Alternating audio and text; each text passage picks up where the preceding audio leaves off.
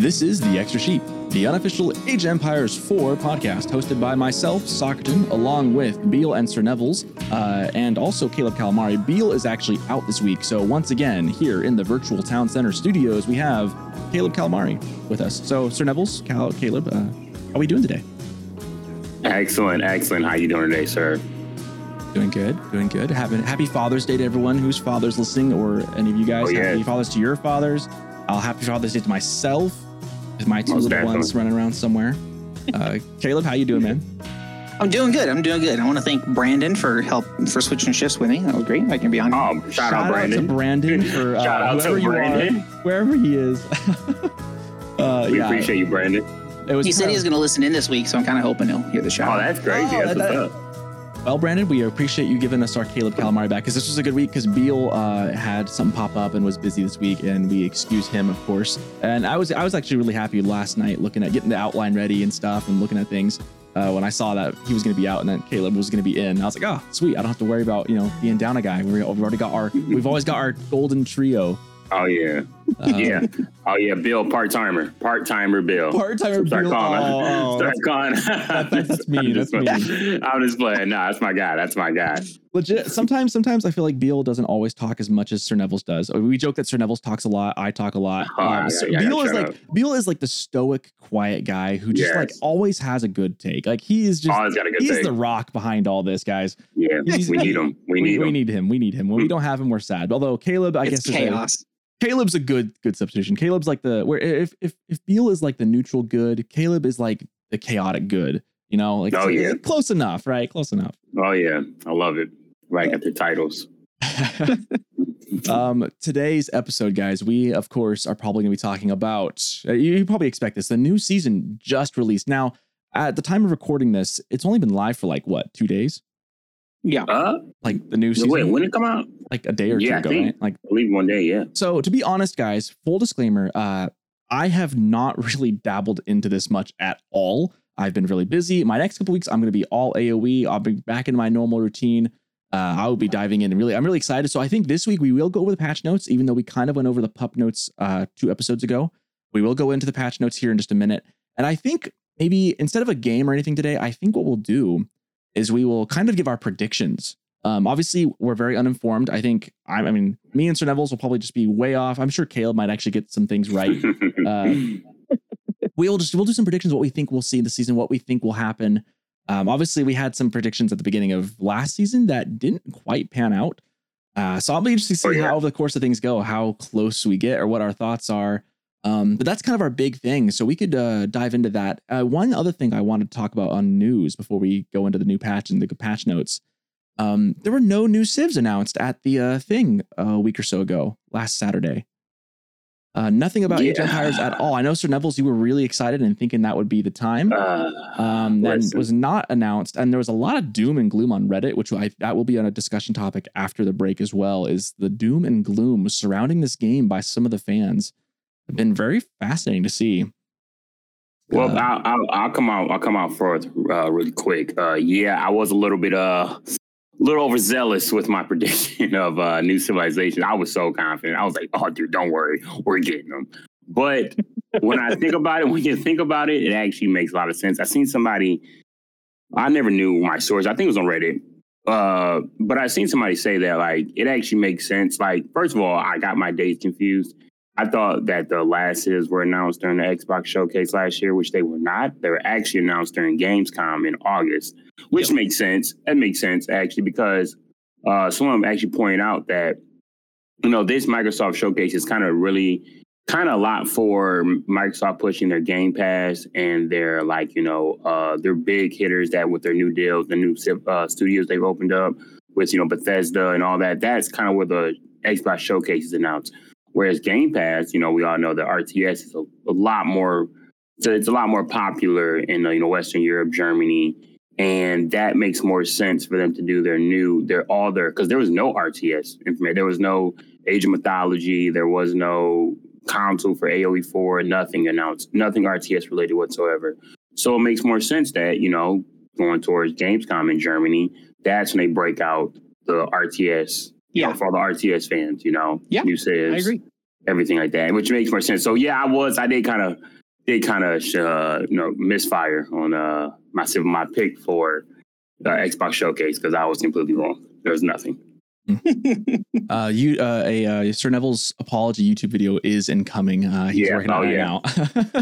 Full face cam reveal, everything, man. breaking down on camera. There has actually, I had some people saying like, oh, when are we going to do like I've had a lot of people ask like, oh, what about like a live streamed episode of this? Like, should I stream this? Like, I think Caleb mentioned it. I've had a lot of people actually go like, what about a live streamed podcast episode or like YouTube videos with the video?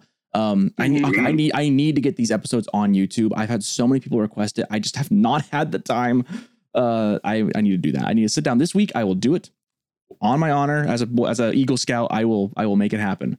Live on air. You heard it here first, folks. It will happen. Well, anyone who's waiting for it on YouTube won't have heard it. So because they're waiting for it to be on YouTube first.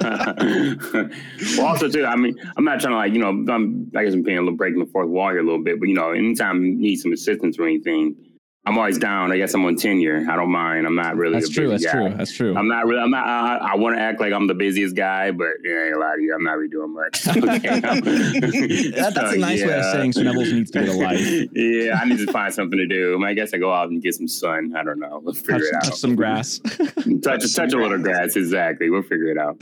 Although, I know I am going to see the new Spider movie tonight. Oh, nice. The Spider-Man movie? Okay. I know we're on topic. I won't give any major spoilers here, so if you're worried about that, don't worry. Sir. I will say the only thing I'll say is expect it to be a 2-part thing. Okay, yeah, I heard that. Yeah, I'll do. Go in with that expectation that the story will not end. That it will be not like a massive cliffhanger, but like the story is going to end with a to be continued. Like it will be a 2-part thing, and I actually am okay with that. Besides that, I loved it, dude. I love Miles Morales as a character. I think I love the visuals of that movie are phenomenal. As a video guy myself, awesome movie. It's one of my favorite. I've kind of fallen off the Marvel bandwagon overall. Ever since Endgame, I've just kind of lost interest. I've grown up. I grew up with them as a teenager. I've gotten a little older. Frankly, as an adult, I'm just kind of like, they all feel very similar. Like I'm losing interest. I really like Tom Holland as Spider-Man, but man, Into the Spider-Verse blew me away when it came out. And this other one met every expectation I had for it. Was funny, was artistic, was emotional. It's a good movie. I'm really excited for you. It's a good movie. Anyways, that's completely off topic. Yeah, completely off topic. I'm back. We're back. And we're back. It's one of those days. Other news, before we dive into the patch notes, I did want to mention that for the podcast, anyways, I have been thinking about doing merchandise. I just want to just full disclosure. Everyone who's been listening probably knows I've been really busy with having a new baby in the family. My mom came out from Germany for the first time in a couple of years in a while to come visit.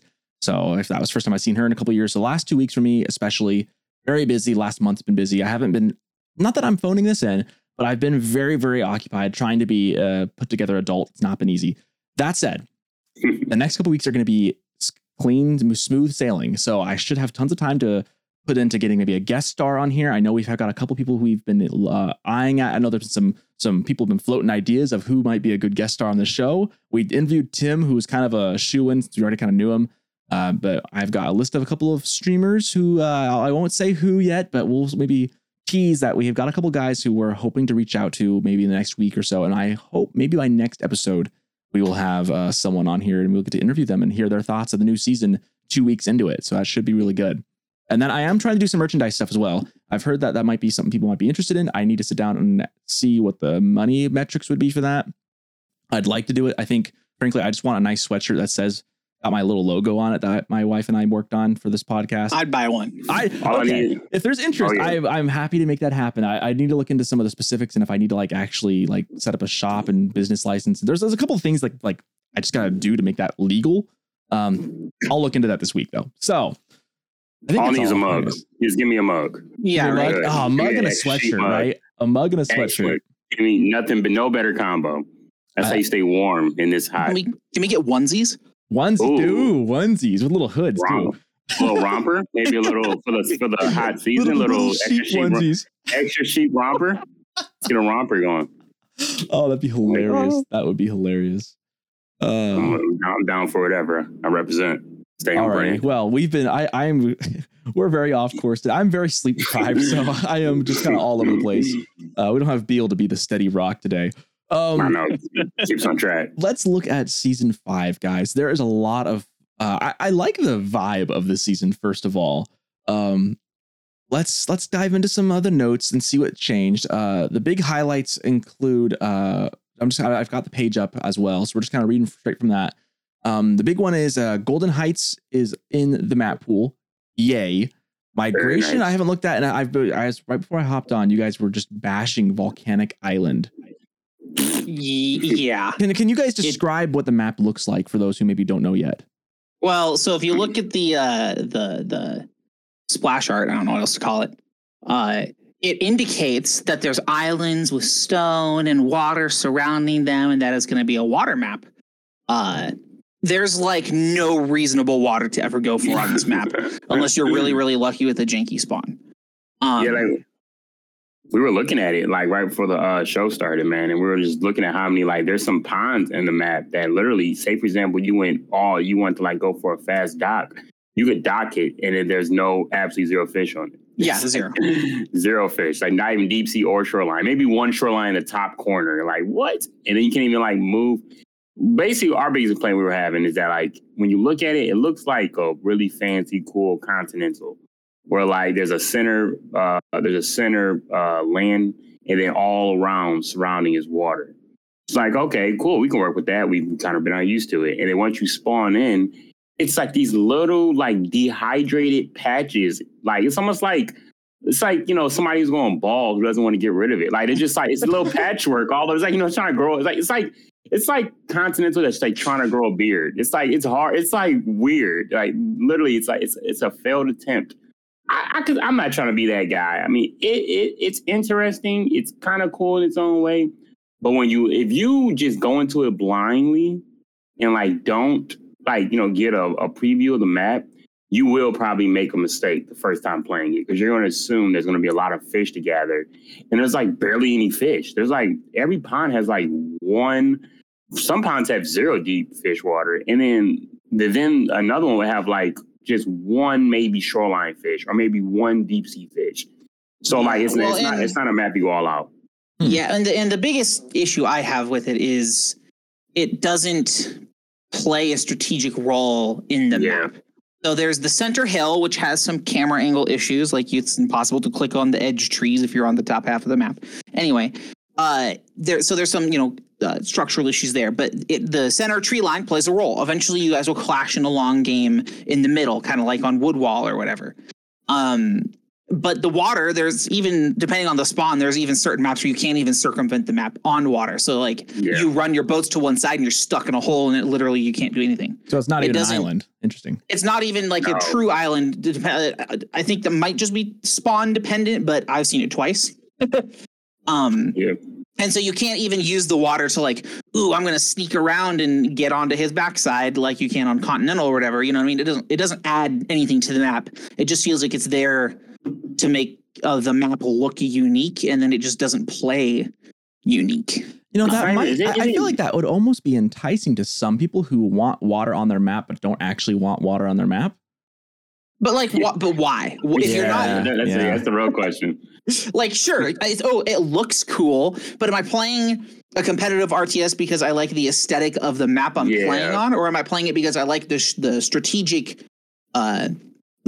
additions that the different land types add? You know what I mean? Mm-hmm. I don't know. That's just my. It just feels like a wannabe hybrid map, but it really isn't. Like, yeah, exactly. You can't even contest the enemy's water because there's no point. First of all, like, and then it's like there is no water game. There is no water combat on this map at all. It would make no sense. I mean, if you were able to get up a dock on your enemy's water, you kill their one fishing boat, and then you're like, yeah, I'm here. Like, it's just like there's nothing for you to even do on that. Like, there's nothing for you to even do. Well, and a good example of a map that does something like this well would be like, I know it's a meme map because of the way it's built, but Black Forest has a pond behind your base that you can use to boost yourself in a turtle type game or give yourself that little edge for a while. It's not infinite, but both people have it and it's there. And this one doesn't provide that. It's not like Four Lakes or whatever the four corner ponds on that one is. It's not like those, and it's not a full bore water map like Boulder Bay or whatever. It's kind of this not quite hybrid, and so why have it? Okay. And honestly, if you look at the preview of it, it looks very like it does. It is deceiving. This is not how the map. It looks like continental, but the stone is going to be on little islets. It's not at all like continental. I'll have to open it up. Yeah, because it looks like a weird continental with like stone on little islands and sacred sites and maybe a hill in the middle. It looks odd. It looks like an odd map just looking at it, but if you're saying it's very different too. The other two maps added in. Sorry, you had something else, Caleb? Go ahead. No, I was going to say it's also potentially the potential is there that there is spawn issues and that it's meant to look more like the art. I know there have been some spawn issues before, so that's a potential explanation. But right now, it's a catfish. It's a complete catfish. A catfish. Lures you in. You're like, oh, this is look at this, and then you spawn in there, and you're like, this is not. And it's just asking for your credit card information. Exactly. And they start paying all the money, and they say they're going to visit you, and then they don't. And just so many layovers, time and time again. You're like, wait a minute, now maybe like, oh, I missed my flight again. Like, oh man, rough. The other maps added in. I know we already mentioned Golden Heights, and we were very excited about that. I think I don't think there's anything else we can talk about on that one. It's just good addition. I'm really excited. Good addition. Hopefully, other maps that have a similar journey will be added in as well. You know, other maps that were crafted by a community member, and then maybe they just add them in. I think that's what will keep this game alive for a long time. I do want to talk about the other map, which I think is actually not too bad. Migration. For those who don't know, this map is basically you start out on a small little island, and there's a big island in the middle, and then you start on, each player starts on their own little island off of that. So basically, the idea is migration being you have to eventually leave and go send some villagers on the mainland and build up a base on the main island. Now, the cool thing about this one is that I think as a map, it's a cool concept for one. I think where this will really shine is going to be on free-for-alls, like big multiplayer free-for-alls. Yeah, I think that's actually a really good hot take on that. That's honestly, when I look at this map, I would honestly prefer it more than Volcanic Island. This map actually looks like for example, it just looks like, from a spectator's point of view, just so much could be possibly going on. I mean, you spawn safe. So like that whole, like the Dark Age is pretty much not a thing, you know, because you can't harass your enemy at all. But then you got, you obviously go water, build a dock, and then you guys got to meet up and set these like proxy bases up in the center. And it's almost like you got a home base, but then the battlefield's in the center. And you got water combat around. I feel like there's a lot. It's like a better Warring Islands, right? Because Warring Islands is you're on your own island for long enough. You're on your island for long enough, and then it's whoever builds a bigger naval fleet wins. Whereas this game, I feel like initially your island you start off is good enough for Dark Age probably. Then you've got to get off come Feudal Age and get onto the main island. And I think that it'll be a nice hybrid in that there will be battles for the middle island, because your small islands at home aren't where your main base is going to be on both, which is, I think, a far more interesting battle. I'm excited for this map. This is one I'm excited to dive into. I think free-for-alls with like 4+ players would be awesome to see, because I mean, a lot of the free-for-alls are very wacky with like mega random, and it really kind of depends on the spawn. I think this will be interesting to see who can branch out the best. I think there'll be a kind of a specific build order for this too. I'm excited to see how people adapt on this map. I'm excited for this one. This one's kind of neat. And there's sacred sites, gold, all the main things that the resources are on the main island. I just pulled it up actually, and I'm looking at it, and it looks solid. Not gonna lie. I mean, it's a water map, but the areas for the crossings, you could put defensive structures and cover most of the crossings from the middle island. That's what you get. Like the outer edges are pretty small, and so you could definitely pseudo wall off with a tower or a castle or something like that. It looks like a really solid map, and I think Soccerton hit the nail on the head. This is going to be super, super cool for like the free-for-alls or big team game stuff like that, because I think everybody's going to get their own little island, and which makes them vulnerable to attack and hard for your allies to help out. And ultimately, it might turn into a water war. But I think there's enough stuff on the middle. If you got built a landmark on the middle island, like you couldn't just be wiped off. I think this has got a ton of potential. Also, in particular, the wood is not super prevalent on your own island. There's some, but there's not enough to sustain long term, and so you've have to go to the middle. I like that. You have to continue the water game. This is solid. Here's a question, actually. It just make me wonder for Mongols and their movable TCs and moving buildings. Can Mongols move their buildings into like if their buildings just stuck on whatever island they're on? Yeah, I believe so. I don't think they can. Can you put a Mongol like landmark inside of a transport? I don't think you shouldn't be able to, right? I will. But you can't. I You're have stuck the game wherever, up.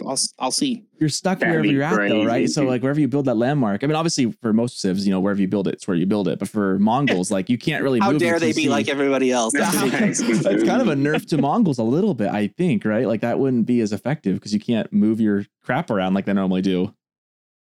Yeah, so I just loaded up Migration into a little custom game I'm looking at right now, Revealed.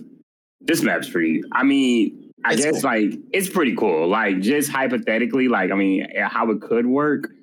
Like, I prefer this. Like, this is something actually that will feel new to the season. Like, I kind of feel like sometimes developers get a little nervous putting maps like this in the map pool because they are afraid of negative feedback. Because, but like this right here would have really changed up. Like, a whole new game style needs to be developed, like new build orders, everything. Because this is actually a very unique map. Well, like it comes like a better Warring Islands. Literally, you got your own little spawn, which has very minimum resources. And really the real meat and potatoes right here in the center. So that's really where most of the fighting is going to begin. But you can also have fighting on naval, fishing. It's just a lot that can happen. Multiple ways to play this map. And I think that's why it would actually be pretty good. But it's not in the ranked map pool.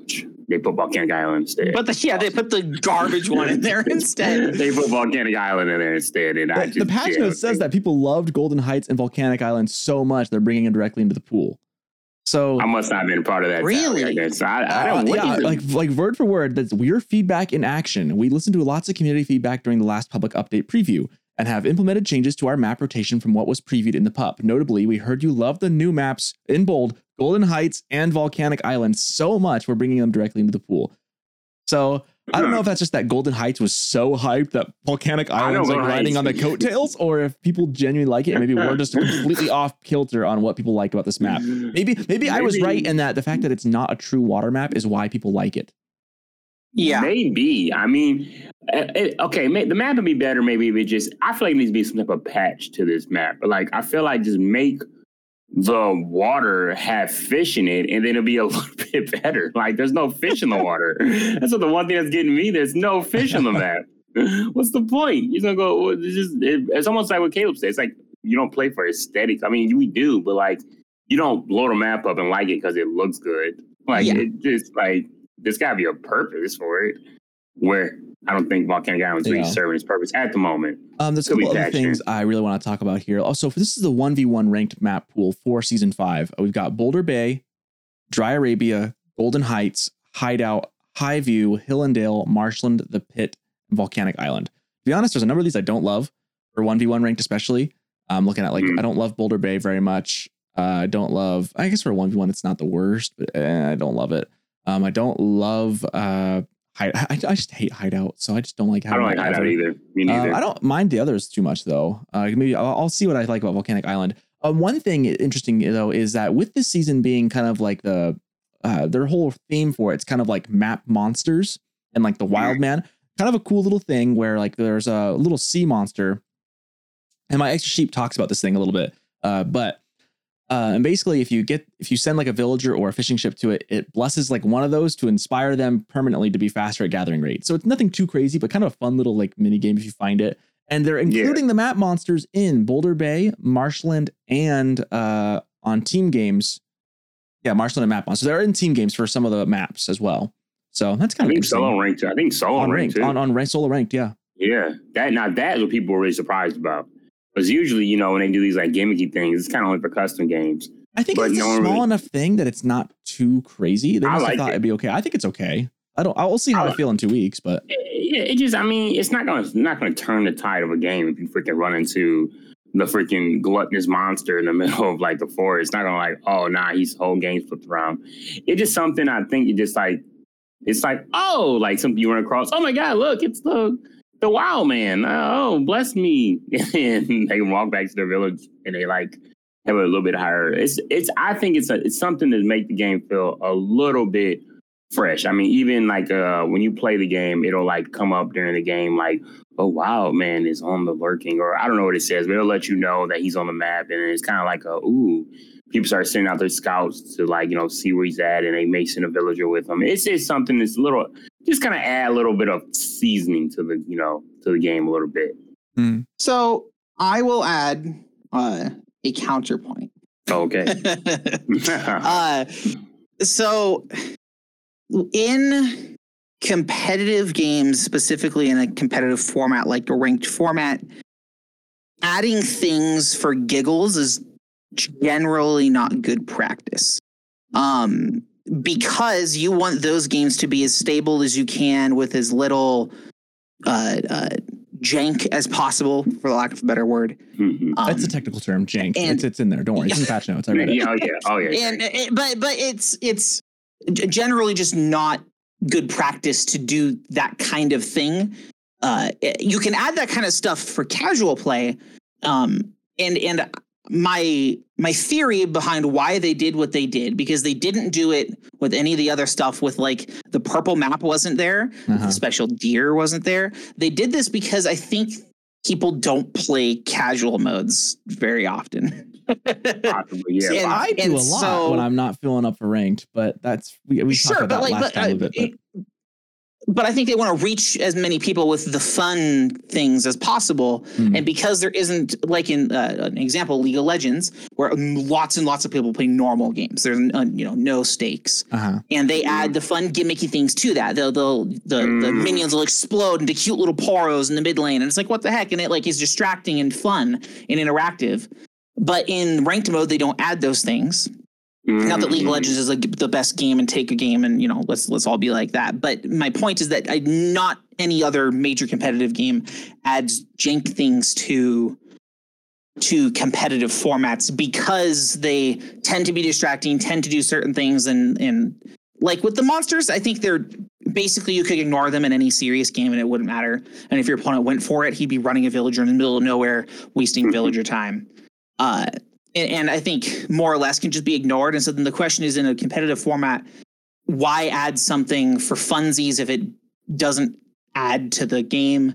Why not just keep it? Why not have it on every casual map? And why is it specifically on certain maps? Like, I don't know. I just have questions for it and kind of disagree with the choice. Yeah. Not because I care or think it's imbalanced, but just because it's just a weird. It's odd. It's a bit odd. Yeah. Yes. It's not normal. And again, we haven't played none of us have played tons of this yet. So maybe we'll come to like it. Maybe we won't. I don't think any of this will be as bad as the blue screen of death that was the Enchanted Grove. I mean, I liked it. Man. It's we've talked about that a lot. It was both fun and also memey and very odd, but I think I'm reserving judgment for now. I do think it is interesting they put it in there. That tells me either they must think that it's not that big of a boost and it won't matter, and it's just a funny little gimmick.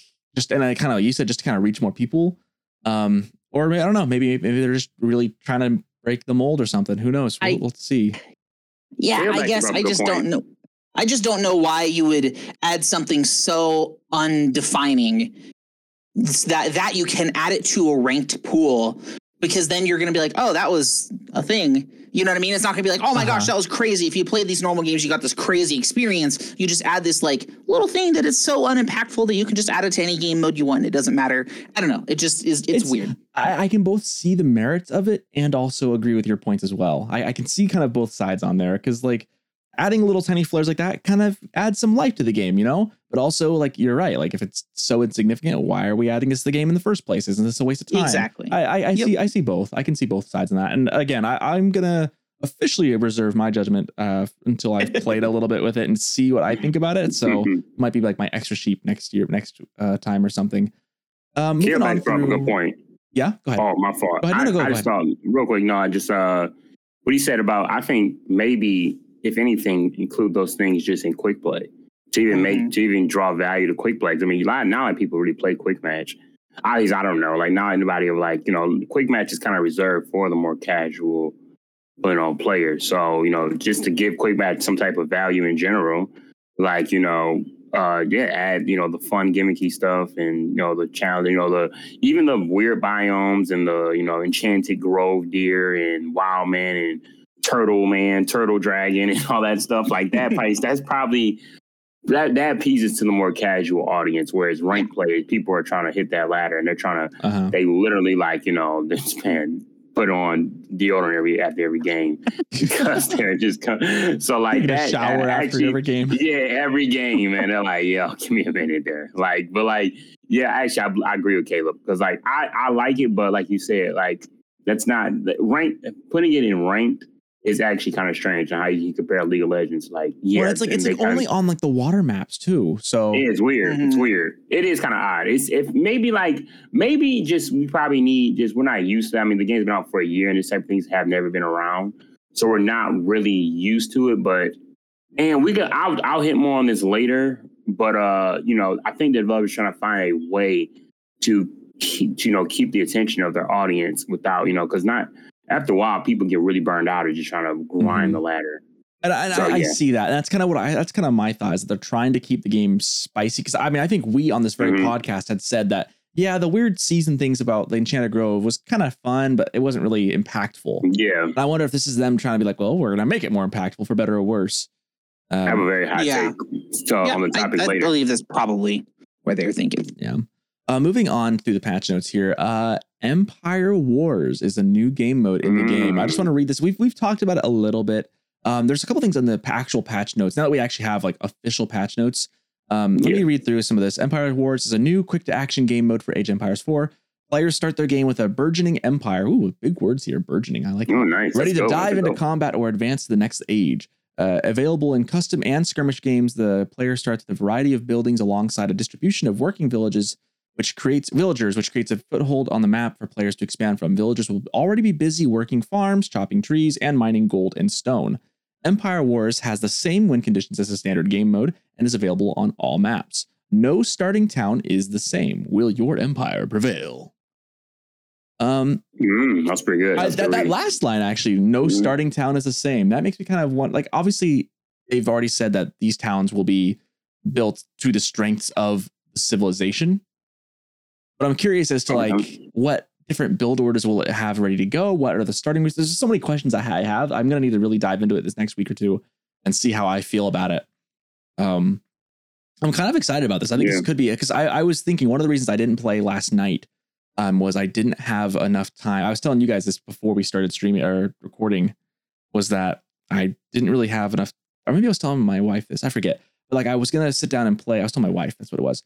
I was going to play Age of Empires last night, but I didn't feel like I had enough time because a game can last, 20 minutes and be good, or it can go an hour and 10 minutes. And I didn't really know what it was going to be. And so I actually didn't play because I was worried I would get stuck into an hour-long slog. Whereas my other game I play, baseball, I can just 30 minutes in and out, I'm done. I know that'll be my time frame. So this seems like a nice way to kind of potentially have a quicker game and maybe be in and out faster. I'm curious how long the game times for Empire Wars will be. Yeah, I think obviously it's a takeaway from Age of Empires 2. They do keep doing that, whether it's stealing maps or stealing nomad game modes. Hey, if it ain't broke, don't fix it. No, I don't disagree. I just think that, I don't know, on a side tidbit, are you trying to be your own game or are you trying to be updated in Age of Empires 2? Anyway, I think that's a great topic. That's a great discussion. We could talk about that all day. I wanted to say it. I didn't want to hang on it. But I think for this game, I think it's a decent change to eliminate the slogs.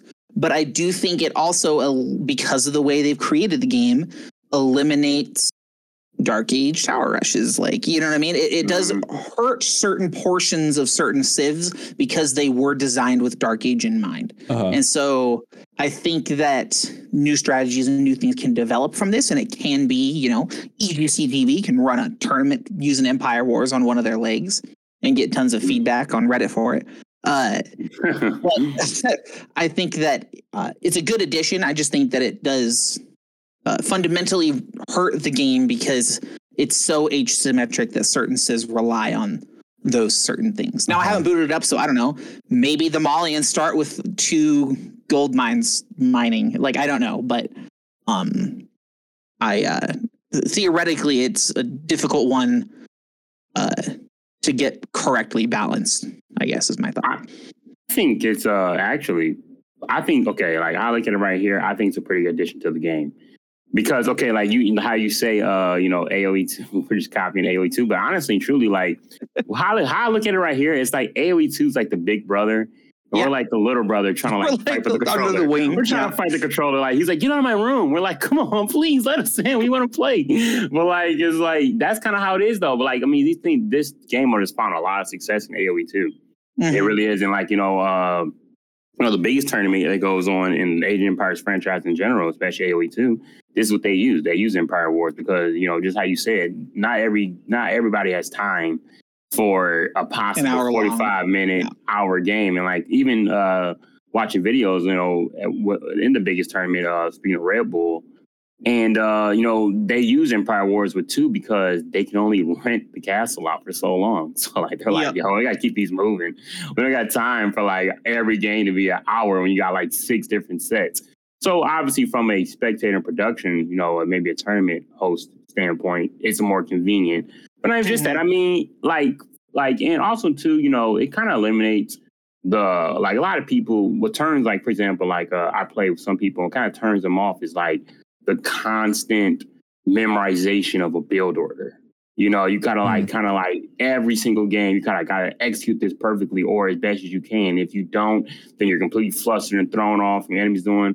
Whereas this is kind of like, I feel like Empire Wars is, and I could be correct, but it caters more to the casual player a little bit because that build order portion is kind of, I mean, obviously you got to make decision making and limited, but that first 5 minutes is eliminated. You already started, you kind of got spawned in, you're like, okay, what am I working with here? Okay, I got this here. Okay, let me do this right here. You can get moving off rip rather than, in a regular Dark Age game, you got to, 5 to sheep and put 2 over here on the mill. Like, you just trying, like, it's just, I feel like as if you want to kind of get something to be a little more user friendly, then Empire Wars has a place, and it's more content, And I wish the player base is higher, so actually make a queue up for it. Even though it's not my style, I know some people who would not mind a little farther, startup, like an underdog. Yeah. And I think you hit the nail on the head with the tournament thing too, where it's like, well, Age of Empires does it to shorten the times because their games can run long, and like I get that. But it is a very different game, and so I think it functionally is a much harder task to pull off in this type of thing than it is in Age of Empires 2. Yeah, I agree. Yeah. There's lots. I'm kind of scrolling through the rest of this, the patch notes here. There's lots of little updates to the AI as far as its placement of buildings and stuff. Lots of little things. I don't think we need to go too in depth into any of those. They've added some new hotkey options and stuff. They've updated some masteries, some UI, XUI menu things. So you can now exit. One thing I think is you can exit a villager sub build menu by hitting escape key or hitting right click, which has been nice for me. Something I've always kind of flubbed every now and then. So that'll be kind of a nice little quality of life improvement. Like you click a villager, click Q to open up Dark Age. But you want to right click out of that. You want to click out of that instead to go back to another sub menu. Yeah, you can right click and it'll back out of that then. Oh, that's pretty cool. I didn't know that. That's pretty cool. Yeah, and it won't like deselect the villager. Nice. I don't think so. Yeah, unless you click off with left click, which I've had used to left click and then click back on the villager. That's what I've been doing. Yeah, which is annoying. Cool. That's annoying. It's like, oh man, I have to. I mean, it basically punishes you for mishitting which QWE you want for whatever sub build menu you want. So that'll be a nice little quality of life update. I'm happy about that. Looking through some weird notification things, nothing important. Alert pop-ups in the introductory scenario can now be dismissed properly. That's nice. Moving into the maps, the variation of different trees has increased in some biomes, and adding missing straggler trees on hideout, wetlands, waterholes, mountain clearing, and forest ponds. I do like that. Fixing bugs. I like it. I do like that. In 4 lakes, 1v1 corner islands were removed. 1v1 2 sacred sites will be spawned on the mainland. Players' starting forest size has been decreased. This is all 4 lakes. Total amount of small forests have been increased to fix an issue where shorefish would not spawn on the shore. That'll be a good one for 4 lakes. In Hill and Dale, the large gold and the large stone at the player's base have been removed. So is there small ones now, or is there just no extras? I don't know. It's a small one. It's a small one now. Just small. It just says, removed. So get you on the map. Yeah, get you the gold is now like the big goals and everything are now in the center of the map. You have a little small one spawn in your base. So I think it's just to promote you not just turtling up inside. And so now you actually have to go on the map. My inner HRE is screaming. Exactly. Yeah, that's probably unfortunate. It looks like nothing else is too crazy other than that. Looking at balance and bug fixes. They fixed being able to build stone walls through stone towers when connecting to an existing stone wall. Fixed a rare case where defensive structures would stop firing at visible targets within range. I think I've seen that one every now and then. I wonder if that includes the Great Gatehouse, the Chinese gatehouse. I wonder if that includes that or not. Good question. I wonder if they fixed that bug because it says fixed a rare case where defensive structures would stop firing at visible targets within range. That's been a big issue with that Imperial Age landmark. I wonder if that was fixed. That doesn't really necessarily. It sounds like if that was the biggest offender, it sounds like that's probably where it was. That might be what it was. I don't know why they wouldn't specify that though in the game notes. So that makes me wonder. Improved ability, units being blocked, blah blah blah. Trees no longer block the cursor when garrisoning into buildings. Lots of little bugs. Villagers now get to the content, soccer. I know. I'm just double checking, make sure.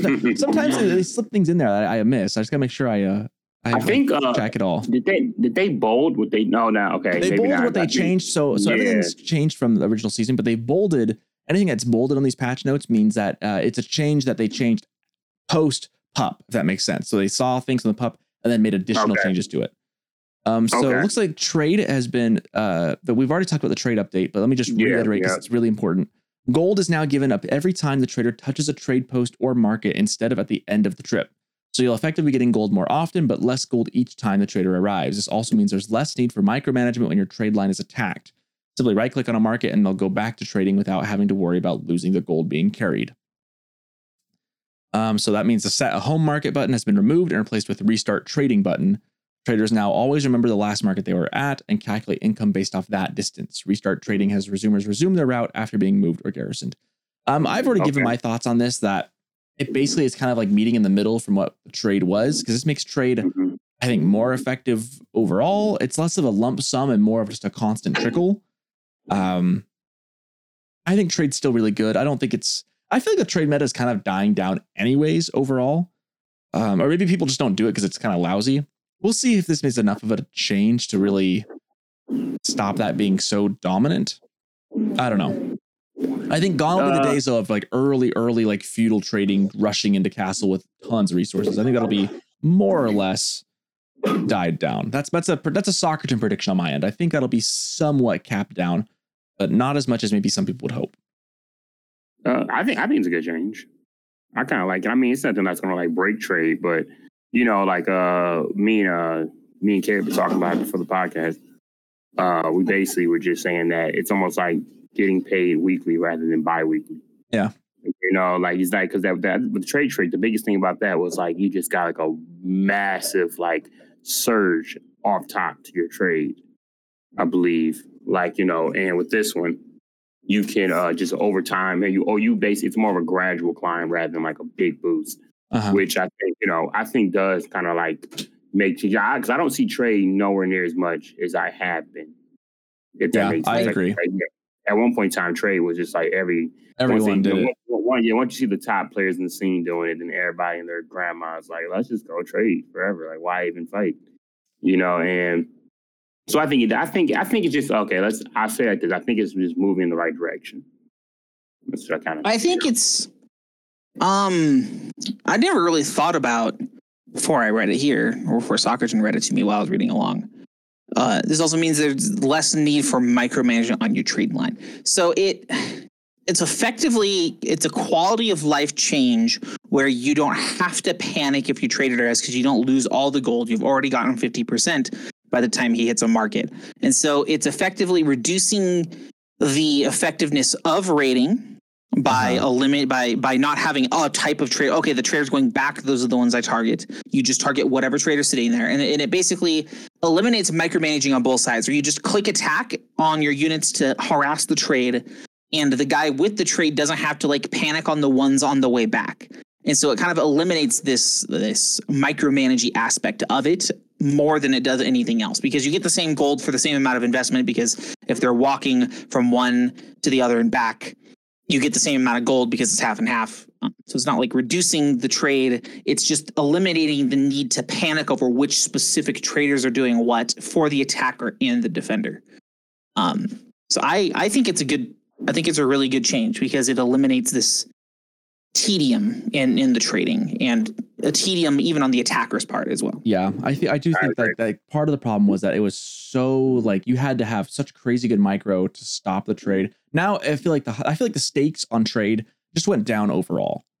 Like nothing is. It used to be like high stakes. Like if the trade gets through, it's a huge reward, or if you raid it successfully, it's a huge reward. Whereas now it's just kind of it's more middling across the board, which I think overall is going to be good for the game. It means it won't matter as much, which is nice, because I think trade has been a bit of a double-edged sword for this game for some time now. Mm-hmm. Here's sorry, not to change gears too fast on you guys, but looking at some balance and gameplay changes after that.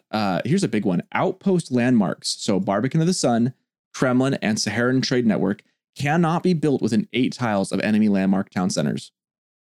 That's good. This is a post-pup update. I think. Oh, I mean, so did they? So I guess my question is, did they change something about them in the pup stuff to make lapping them next to the town center more of a thing? I think it's just addressing just the early rushes with those in general.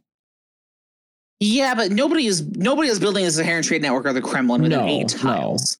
No. Barbican's like the only target for that, and it was still really, really risky. I think it's more of just they had to do it to the Barbican, so therefore they're just going to do it across the others, just on the off chance that on the off chance that someone tries it. It makes sense. I don't disagree with that. I just was curious if they had made that all of a sudden in the pup an issue, or if it's just kind of addressing. I don't think so. I think it's just one of those like, gotta be fair and equitable to all of them, just to keep that away. Yep. That makes sense. So China haters will enjoy that. I think that the Barbican rushes will be a little less aggressive. Frankly, when they drop it that close to your TC, though, usually you can pick off enough of their guys anyways. Yeah. What exactly is 8 tiles? I gotta get the measurement of that. Like, I don't know exactly what. So they're in the game. There's tiles, and then it measures 8 of those from the. What is a tile? So like if you imagine like the size of a house, is that 4x2? Is that like a 4x4 or 2x2 tiles? Like how big is it? How many tile spaces is a house? Just a normal house take up in the game. Is that 1 tile or is that 4x4? Or 2x2. It's a 4 squares. 4 square tiles. It's okay, so it's that Might get the measurement of this tiles. So so basically it'd be 4 house. It's lengths. The range of the town center, for the record. It's exactly the range of the town center. So a town center. You can't build it within the firing range of a town center. So the edge of the Barbican. So basically, you won't be able to shoot the villagers with the town center when they're building it, but they can't build it They can't build it in the range of the town center. I don't think anybody's building it within 8 tiles in the first place. I mean, that was my extra sheep. On a rare occasion. Yeah, very rare. That's a very bold Barbican. Yeah, it is. It really is. That is like a really hateful Barbican right there. And I want to watch somebody do that with a Kremlin. That's what I want to do. Nah, that is bold. That is a man. Here's a huge change that makes me really happy. Units standing on walls that idle aggro will no longer leave the safe walls to chase enemy units. Oh my gosh, they fixed it. That's excellent. Walls are back on the menu, boys. Oh my gosh, dude! That was literally the only reason I never used walls, is because they just run off the damn wall. Stone walls were like lame. I always want to, because you get bonus damage and defense when you park your guys up on there for like your long range units. But then they just hop right off, and it's like, dudes, no! What are you doing? This is such a good quality of life. This is so needed, because you can't micro this. You cannot. If there was one thing, if you could like micro them to do this, but you literally have to stand ground. Like it was just the dumbest thing. Like issue a click command to make it not be stupid, be suicidal. Whereas now that makes, when you put them on there, it should be assumed you're on there to defend the wall. Stay on the wall. It's like that scene from Monty Python when he's like, "You two guard him, and I'll leave." Like, we're leaving with you? No. You two stay here. I will go. Don't let him leave until I come back. Yeah. Feels like that. That's gone. Thankfully, that is a great change. Oh man. Oh, I like this too. All defensive building attack radiuses are now made visible to any player when selected. Oh my gosh. Really? Thank goodness. It's an interesting change. I don't disagree with it. I enjoy it because I don't have time to memorize where the damn tower range is at. Yeah, exactly. Like it's frustrating to there's kind of a fun thing to guessing where, but like I think the problem is if it's the only difference is that so and so just plays a lot more and just happens to know more. It's like that's like a game knowledge you just kind of have to know. And if there's no there's no way to find that out except for just a ludicrous amount of experience, I think having it just keep it equitable for everyone, right? Like that's I don't think that's a bad change. I mean, objectively, what it's doing is technically lowering the skill ceiling, right? Because that is no longer something you have to memorize. Now, if you do it enough, you will memorize it. But it's like towers in League of Legends. They didn't do this. They thought about doing this in League of Legends for the towers, but didn't because having an indicated tower range drastically changed the way you like played. You know what I mean? Instead of like dancing on the edge of it intuitively. I think for this specifically, there's so much other stuff going on that this does not. This game already has a high enough learning curve. If we want people to pick this game up, this is one of those things that will just make what is it? Like rising tide lifts all boats. I think that's what this is. I agree. I do agree. Monks can now heal any injured friendly units nearby while patrolling. That's kind of nice. They weren't doing that before? When the monks are on a patrol command, they'll heal? Or monks can now heal any injured friendly units nearby while patrolling. So they'll heal and walk at the same time? I don't know. That's what I'm wondering. I'm like, or is it friendly units while patrolling? What is the direct object here, guys? I don't know. That's my question. Are the units running by and they're healing them? Because I feel like that was also should have been happening before. I thought it was happening. I guess I'm the one. Or are the monks doing like drive-by healing? And you can like patrol command. I think here's my I'm getting the grid. So there's no commas in this sentence. I think it says monks can now heal any injured friendly units nearby while patrolling. If it was a comma, if it was comma while patrolling, it would be the monks. Because it's not, that implies that while patrolling is the thing that a modifier to injured friendly units.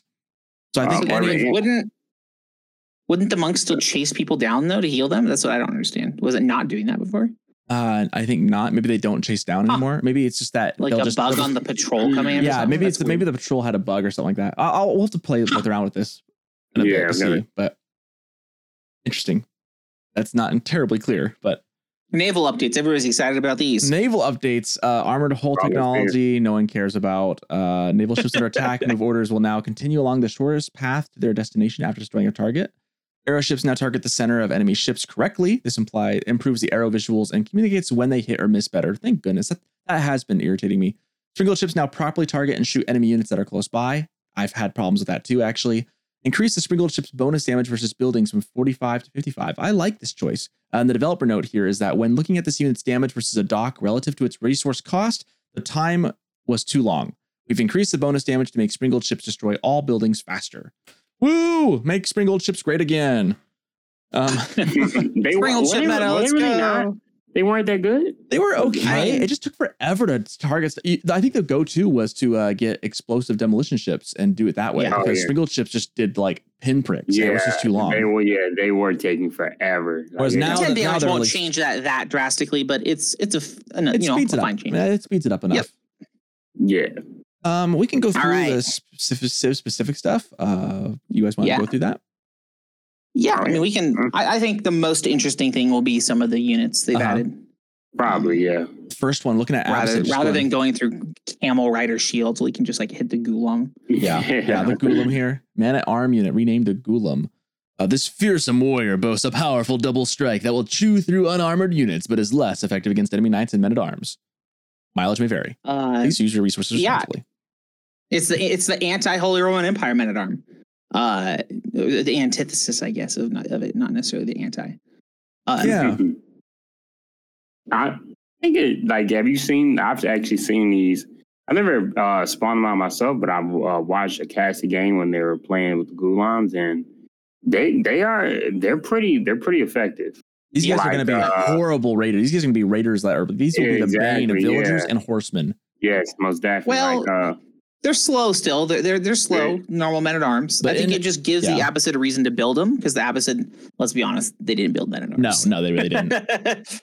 No. So I think this gives them a reason to build them, because now this is the unit you use to kill archers. You know what I mean? The mangonels, or you can build the Gulam, or spearmen, or horsemen. I like the double attack, the quick 2 attacks, like boom, boom. Like, that's kind of nice. They're fast. It's a smart change, because it reduces the damage they do to armored units, because they're getting taxed twice, but increases the overall damage. So instead of doing 12 damage, they're doing 20 damage for both hits. But that is reduced, instead of 210, it's reduced to 8 each hit. So they're technically, I guess, still doing more. Hot take. I got a hot take. The Gulam now is the Gulam is to men at arms as Juganus are to archers. Yeah, like archers are archers. Archers. I'm saying like the base unit. Okay. They are. Yeah. Base unit. Okay. Gulams are like it's a similar kind of sense. Like Juganus are really good against non-armored units, because that quick succession of attacks, they can shred through things. If I was making a comparison, like those weird tests they give you back in like middle school, but as Gulams are to men at arms, Juganus are to archers, as far as like what they are. I see that most definitely. So I like that. It makes them unique, but like similar. They've got a similar play spot. Like if you would never want to bring these guys up against HRE, I mean, they would just get shredded, or even English men at arms, because of their increased armor. Yeah. Any armor unit. What Caleb said, like really, like no one really, and I played a lot of, especially last season, a lot of Abbasid, and really there was nothing unique about. I mean, aside for the upgrade you get from like the House of Wisdom. Other than that, there's really nothing unique about their men at arms. But this actually got a unique name, and they serve more of a purpose now. Now okay, if your enemy spawning a lot of trash units and no armor, spawn these bad boys out and watch them go clean house. Like they go crazy. So because their damage, their attack has been increased, but their attack speed has been increased, and they're a little more expensive. They're a little more expensive too. Yeah, they're a little more expensive, but like they serve a purpose though. And they take longer to build. Yeah, they do a little bit longer. And like what that? Like it was at the time of the pup, it was 22.5, and they've upped it to 26 seconds now. Yeah, so another 3.5 seconds. Yeah, which is good change. Yeah, good change. And like I said, I mean, it's something that like you can make a easy transition to based on what your enemy's doing. I mean, if you see your enemies run out of gold, start seeing more trash units out in the field. I'm gonna pick up Abbasid. I'm going to learn how to play Abbasid a little bit, and I'm going to pick them up and start playing them. Welcome, brother. I'm going to make the dive. I have decided this will be one of the, I'm going to try and learn a new civ. I think it might be Abbasid. We can't go wrong. They can't go wrong. Now that they got men at arms that they'll use, I think it's a good choice. Now that they should be, I think, a reasonably okay civ. I don't know if they'll be like S tier, but I think I'll add them to the mix. So I'll have English, French, HRE, and I'll add in Abbasid now. Will be my next civ. I know China a little bit as well, but this will be the next one. I'm going to really try and learn. So that's beautiful. It's not the hardest civilization to pick up, to tell you the truth. I mean, like just economy, man. Oh, dude, they just can't be a mad economy. Their economy, to me, my point, I think they're the best economy in the game. They're so great. If you do it right, they're so amazing. I love Abba. I feel like the Gulams will be so good to just like, even if you just made like 4 of them at some point and just sent them to go raid. I mean, just like as a raiding unit, they're slow, but I like if you can catch like a gold vein unaware. They remind me almost a little. I mean, obviously this is not as good a comparison as my Juganu was. If you say Landsknecht, I'm going to cry. I was going to say they're a little bit, as far as what they can do to villagers, they're like a Landsknecht. Almost. Not really, but like they can have a similar purpose as that. If you get a couple of them together and send them to go find a hidden gold vein, they could just shred through stuff, I think. A little armor Landsknecht. Yeah. I think they're fine. A great unit for like, say you got like you break off a couple little control group while your main enemy's attacking, your main force going at it, and just send these 2 and just have your enemy be like, oh shoot, what? And they don't realize they got like 4 Gulams just killed like 30 villages while they're doing something else. They have a purpose, and that's really all that. That's all I can really like. I can clap it up for that. As long as they serve a purpose. Then they overall they are men at arms, so they're similar still, and they'll do similar things. But I like it; they're just a little different. They're effectively men at arms that are better at doing what men at arms are meant to do, which is counter archers and spearmen and tank. But in the bonus of getting better at what they're supposed to do, they get a little worse at what defending against heavier. Whereas like HRE men at arms are like they can just take on. They're the big tanks that can take on knights or other things, and they can pretty well. But they also don't lose effectiveness. These guys lose effectiveness by gaining effectiveness. The HRE gain effectiveness, but have the standard. But also that is like their premier unit too. Is the men at arms? Exactly. So I like that this gives like some. I like that it makes a unit usable but different, that it keeps the flavor but without changing the meta on them so much that you have to learn a whole. It's not like a completely unique unit. Yeah, I agree.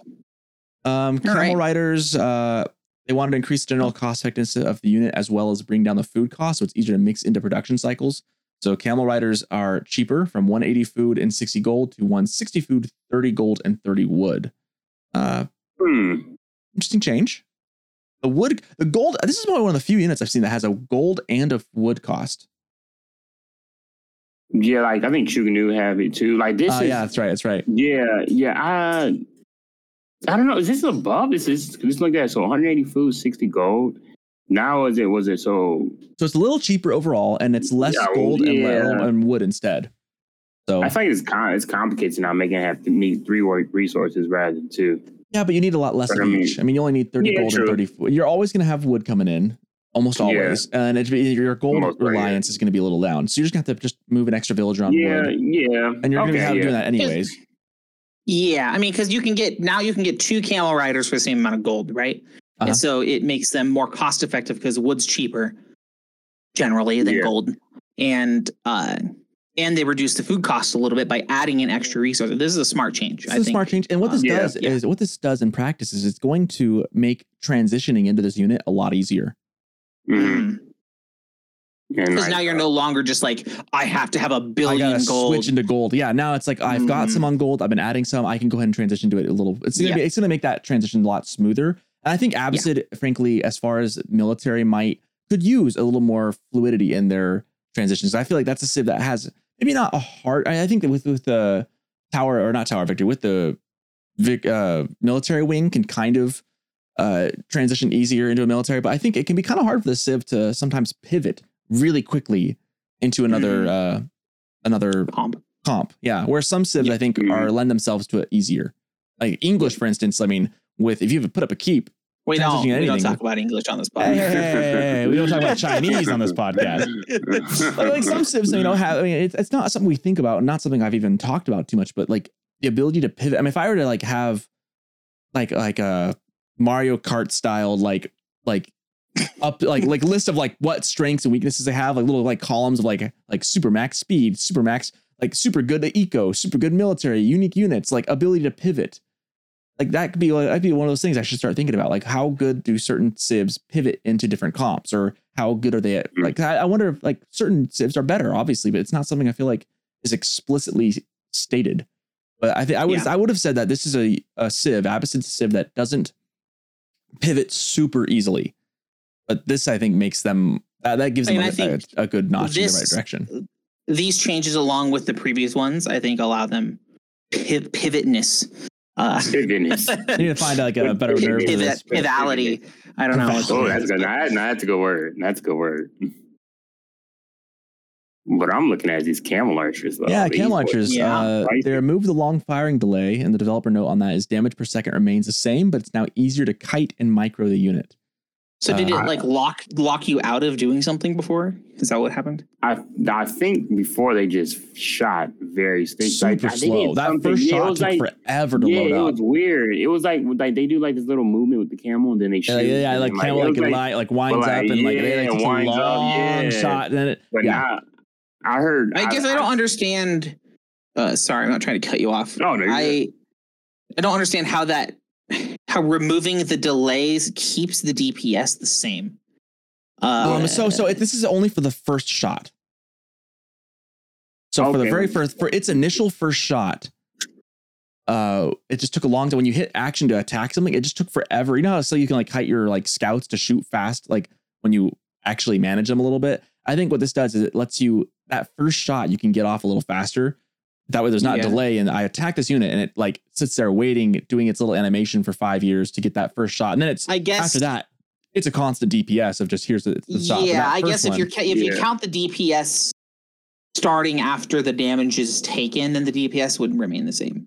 I see this as a slight I guess buff. It's faster to the DPS. There you know go, what I mean? Instead of more DPS, it's a faster to the DPS. I think it makes sense for this unit though, because this unit likes to kite, and if you can't, if it takes forever just to get that first shot off, like I will say, it's terrible. As a Holy Roman Empire player, this is gonna be a nightmare. Yes, that's what they build, and I love it. Let me tell you, as a new Abbasid player, I am very excited about this change. Welcome, brother. Welcome. But one thing is cool though. Yeah, like when you're kiting with the camel archers in the past, the animation takes so long. It'd be a lot easier to close that gap. Where with the DPS being, with that little, I don't know how many seconds, the delay, when that being gone, that gap is a little bit harder to close. So, for example, like, so like, you're doing it, you're getting them off so quick that like, you can. That's what they put in the note, that it's easier to kite because more akin to like a standard archer kiting. Exactly. Yeah. So like now, like, eventually they're so slow when you're kiting them in arms, you eventually catch up and start smacking them.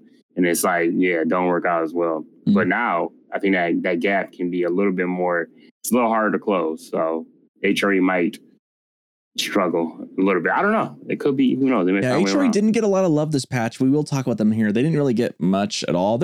Although I will say, I feel like HRE has been in a pretty okay spot for a while. Yeah, season 2 is great. So ever since season 2, they've been they've been just a run of the mill, normal, good civ. They're all reliable. What can you say? All reliable. HRE perfect civ. First, HRE perfect. HRE is like the poster child of a good solid civ. Let's perfect civ. And I think a lot of that has to do with, this is a bit of an aside, but I think a lot of that has to do with the fact that their landmarks are just so good. I mean, I think we've said on this podcast a couple times. I don't know if this is the case anymore with the Kremlin change, but we had said before that, at least, that HRE has across the board in general the best landmarks in the game. I can't. It's hard to argue. If I would look at my little Mario Kart stats, I think landmarks, they have like top tier marks for landmarks because they've just got a really good choice in every age.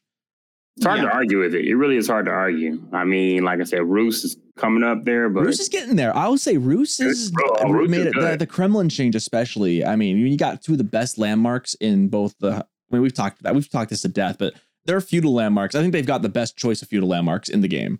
Yeah. All right. Let's go to Chinese. Reusable barrels reworked into additional barrels. They no longer reduce cost in Nest of Bees, and the Nest of Bees now receives 1 additional rocket arrows per volley.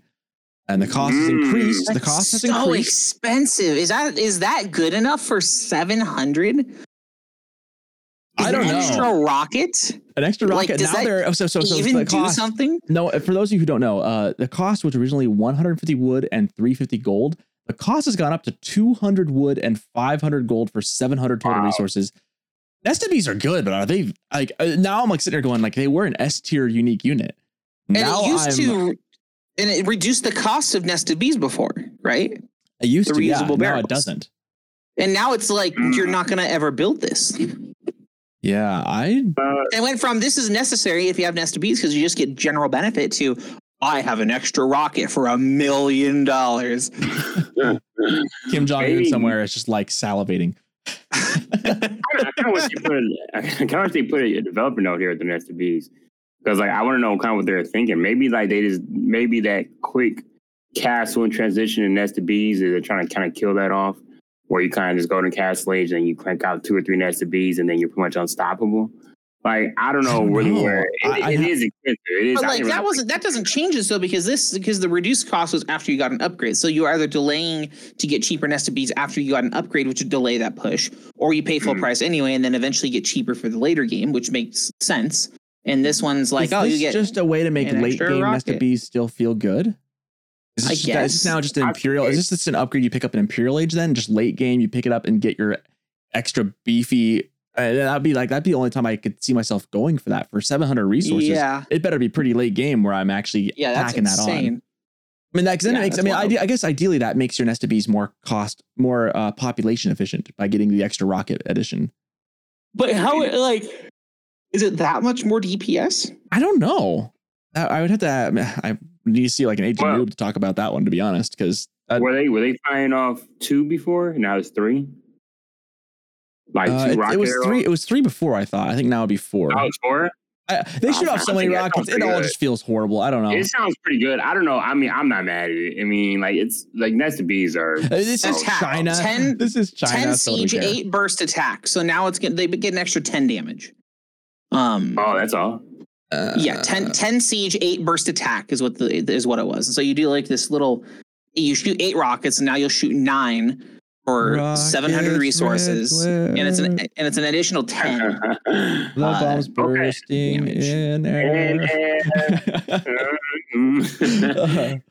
I guess one thing you kind of gotta wait and see how the meta plays out. Yeah, it's so early in the season. It's kind of hard to be like, oh, this is ridiculous. Like it's just like we really don't know. Well, and this is in bold, so this means that they've changed this after looking and reviewing the pup. So yeah. So maybe they must feel really confident about that. Looking at the Jugunu cost has been adjusted from 20 food, 30 gold, 30 wood. This is a really smart change. 30 food, 20 gold, 30 wood. And the developer note is we want to have a higher food tax on players making Jugunu, so they either have to risk going out on the map or invest food for a farm transition, or invest wood for a farm transition. I like this because this will subtly nerf the or almost maybe not nerf, but like rework the way that China likes to feudal rush with these guys. And still booming behind this. Now they have to kind of choose. Am I rushing or am I booming? I can't quite pick both. Well, because hitting food like this early game is much better than hitting the gold. Because now it's every 3 you can use is the same cost as 4 you can use for food. Yeah. And so which is going to slow China down just enough to keep them in reach of every other civ. I think that's a good change. Yeah, I agree. Because otherwise, I feel like you deal with the Jugunus and they castle up behind it still, and you're just like, well, what the heck? Yeah, because they just didn't spend any food on the full feudal and they're castling. That's just not. What can you do? This will make that not a thing anymore. And I think that'll be good. Yeah, it'll hurt it anyway. I don't think it'll be not a thing, but I think it will. Yeah. It'll make it a little less overpowered, which is what China needs across the board in many ways. Yeah, not that China's overpowered, but like ground, please. I mean, again, Tim said this, that China's not overpowered. It's just so frustrating that they have the answer to everything, and this makes it not kind a of golden English. Ticket. Kind of like English. Yeah, kind of like English. Hey. To be fair, there are comps that work really well against English. Sure. It's called Alt and F4. Alt and F4. It's really amazing as an English guy who's loved English from the get-go. The rise and fall and rise again of English, man. Because English is like English has been through the slumps and now it's back on top. It's like it's like they're trying to be historically accurate. It's interesting. All right, I like that. I think English is in an okay spot. I don't hate it. They've changed some things with English too. That'll be interesting to look at. But yeah, Grenadier damage decreased from 13 to 10. Damage type changed from range to siege, and so it ignores armor. That's the kicker. The ignoring armor part, which I actually agree with, because an explosive's an explosive. Concussive force is not ranged. Bonus damage versus building is reduced from 65 to 20 though.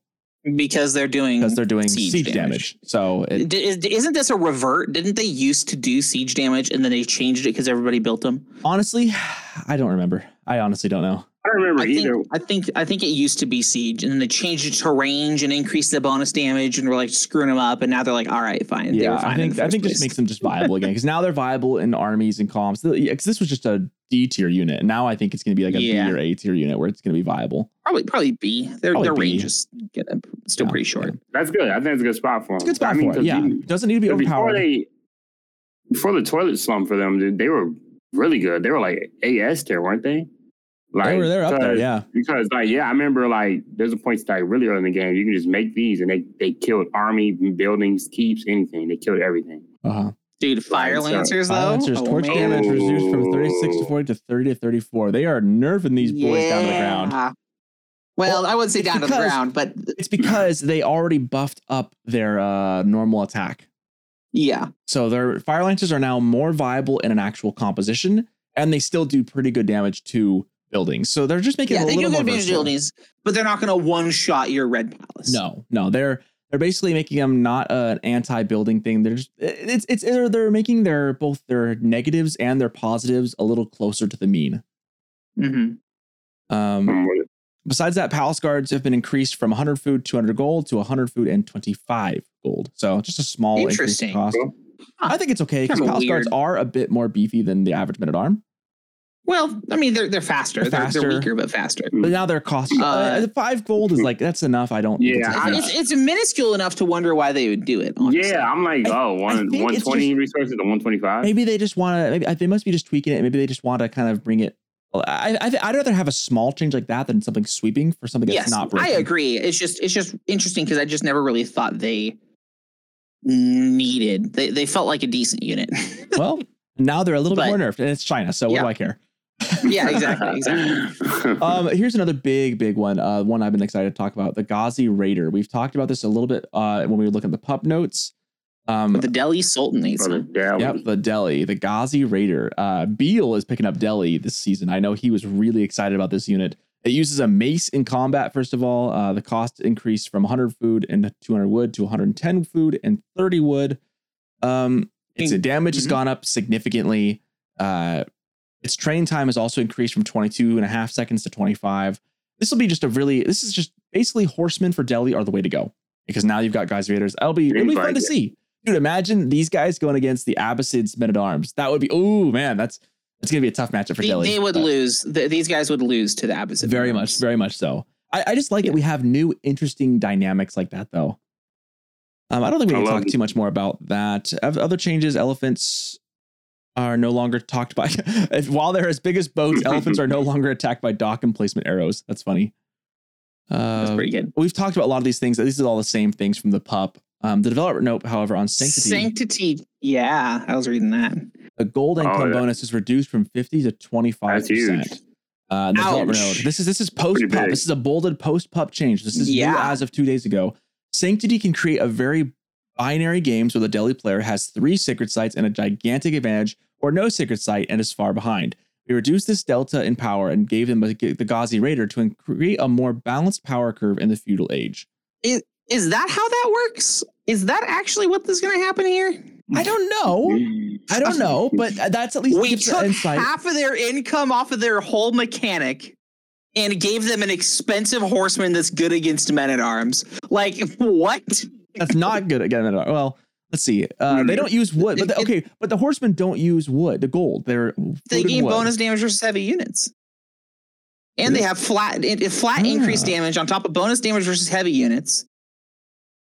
So they're an expensive horseman that's good against men-at-arms, and they took half their gold income away from their entire thing. That's absurd. That's rough. I'm curious what this is going to do, because this makes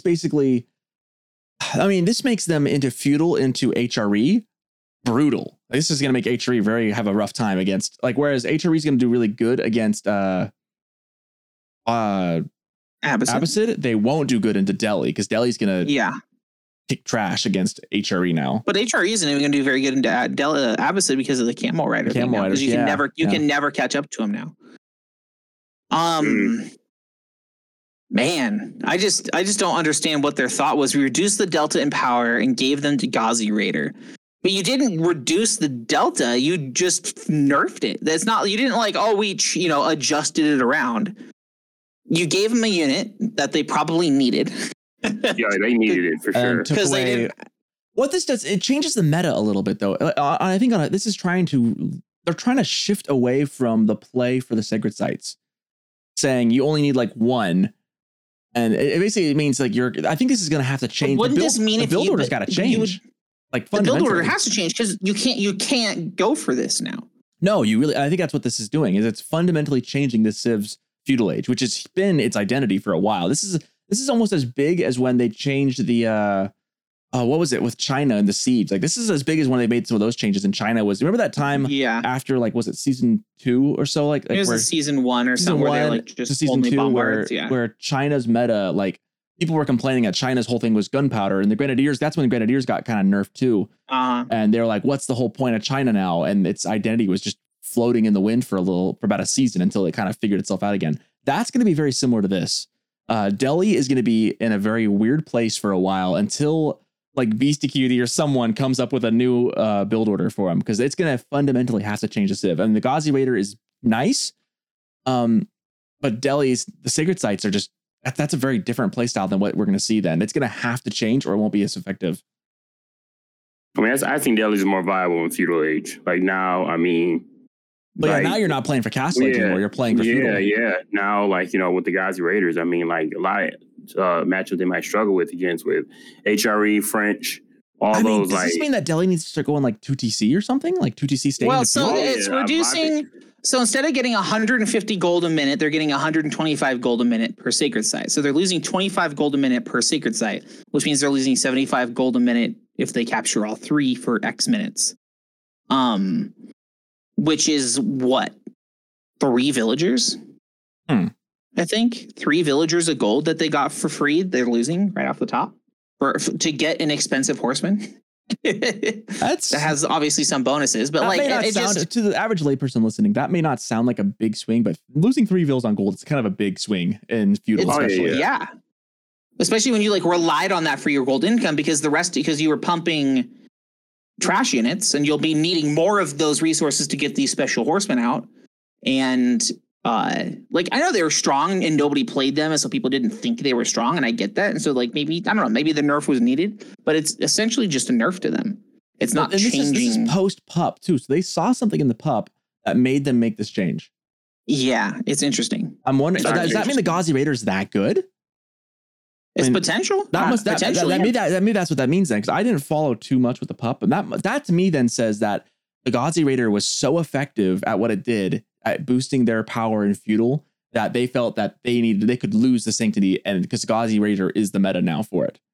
Because this again a post pup play, that means they saw some data, saw some games, and then they thought this was the right decision. So I mean, and they talk about that in their developer note that Ghazi Raider is now the power delta.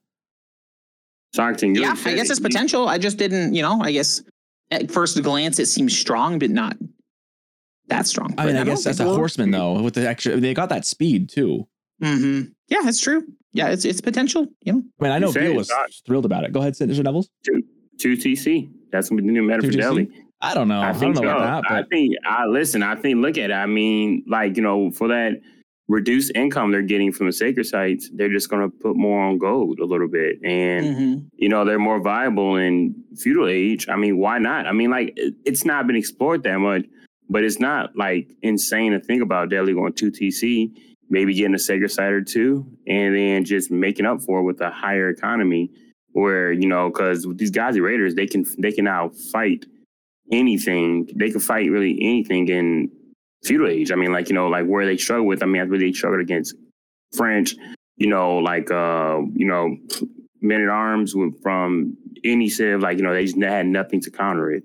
With these Ghazi Raiders, I mean, and these maces, I'm looking at the damage they do to armor units, and they do a decent amount. In Feudal, it's a 5 damage increase. Yeah, units. That's pretty good. I think we're gonna start to see a different, we're gonna see a meta change for the Delhi for sure. Where like, sacred sites are like almost like you go for them, but that's not gonna be. That's not the make or break. Like, even when you that's their point, I guess. Yeah, I think that's their point. Because when you play Delhi, you're automatically trying to kill those sacred sites before the enemy. This makes I think it's your choice. Do you go for sacred sites or do you go Ghazi Raider? I think. Again, this will be a prediction. I could be very off on this. I think this will be an okay change for them. I think this will open up and make them more versatile. I think it's always more fun when a civ has more options to explore. We're seeing that. China's always had that. English I'm looking at the patches for English. Very excited about some of these changes for English. I think it's going to open up some different, because I think people are just getting tired of seeing the same thing from English and having it be so strong. Now there's another option coming up that they could potentially try instead. Rus has a couple of great options across the board for playstyle now. I think Rus is in a great spot as far as what they want and can do. HRE's kind of still stuck in the same little boat. They could use maybe some better options a little bit. I'm starting to understand what people are saying, because we're getting different playstyles for each civ, where each civ can go for 2 very distinct playstyles that are very effective. Believe it or not, I mean, I think like like I said, what really is like, the real selling point of Age of Empires 4 in general. I mean, it's the diversity of civilizations and the diversity of playstyles. And if you look at it, I mean, I feel like the more updates we get to the game, the more viable different playstyles are becoming. Because even you say HRE, we typically think, HRE just goes, fast castle into Men at Arms, which is pretty much was their whole identity. But even if you watch a lot of like games now, like, Minework Palace is becoming more of a thing. And like a lot of people, I just watched a game yesterday, I believe, where a pro player, he literally just went Minework, went all archers, and won the game with all archers through Minework.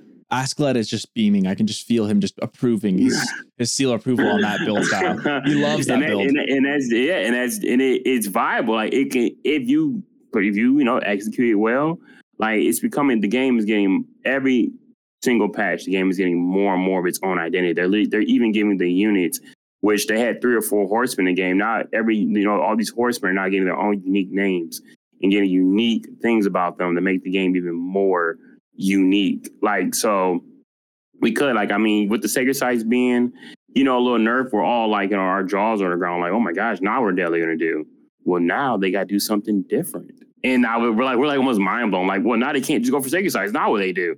It's like now you got the ants in like a Bug's Life, like where the leaf falls. It's like I'm lost. It's like, just go around. It's like exactly. You just gotta try. Say you brought up like the 2 TC deli, and we're all like, nah. But it's like, hey, actually, that might be viable.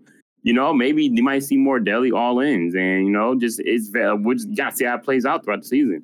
But I'm liking it. I've had this thought. I think we've mentioned it on this podcast a couple times too. Like how many different strategies and metas are out there that we just haven't discovered yet because everyone just copies what the top guys do. And maybe there's something out there. I mean, I think of like 3DB. He is probably one of those guys most known for trying something very new and different in high level situations. And then sometimes having it work and being off meta and then like being, oh, hey, that's a cool thing to see. Some of his and Beastie's games are very much like that. Or like when Beastie comes up with something new or does something off meta, like there's so many options that are in this game. It's interesting. It's fun to see. I like that we're being pushed into those. I love it. Like I said, I like the big thing that really motivates me to play this game. I like watching pro scene. If anything, I like watching pros do it. And like we say B, but a player who also does it very heavy that is like kind of seasonal, but like the Mista, like he's also a player that does a lot of like very creative things that like people don't see and actually can change. Like, we copy the pro players, but the pro players are the ones that actually write these formulas. They're the ones really coming up with different things. Yeah. And then sometimes they work. And then once they work, then we're like, oh yeah. It's one of those moments where the trickle down economics actually kind of works. Economics. Exactly.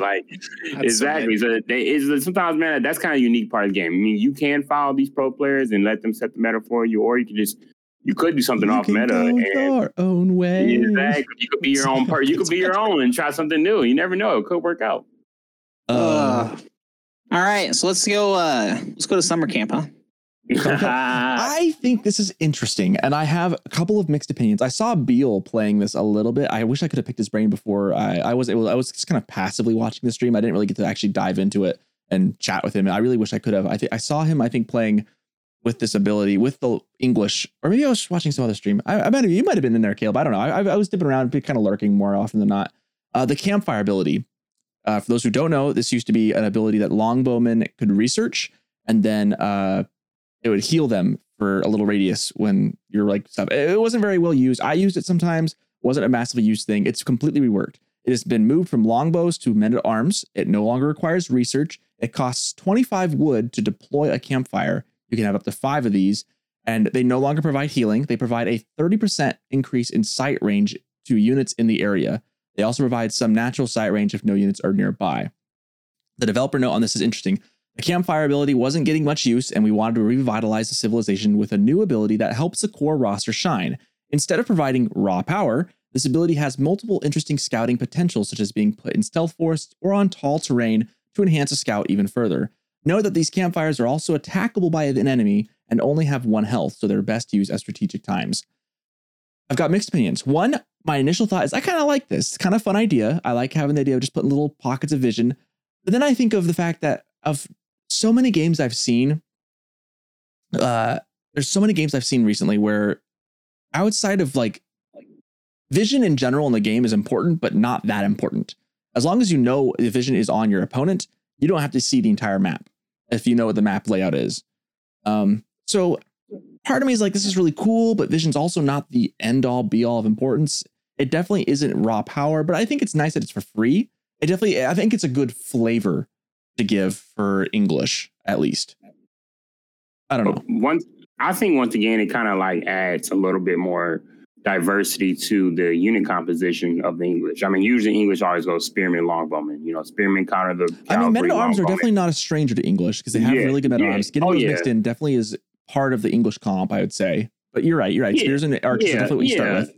So, you know, you gotta, you know, maybe they may want to make it to where there's a men at arms longbowman more like you see that comp a little bit, but you see more of it with, you know, laid on a campfire. You provide range, you provide sight for the best range unit in the game that have higher range. Maybe put a campfire on somebody's wood line. Now you see over the trees, and now you just lighten up the wood line across. Like it just, I feel like I don't mind it because the previous campfire. You know, you said use a little bit Sargatan. I never seen it being used. Yeah. Because it took too much. It was too much of a delay in your initial push to have your guy just pop out a mug and start roasting marshmallows right outside the guy while he's building up his. That sounds good right now.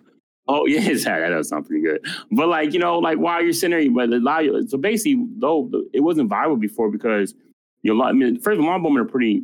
They're a little more expensive than a regular archer, but they're still pretty cheap.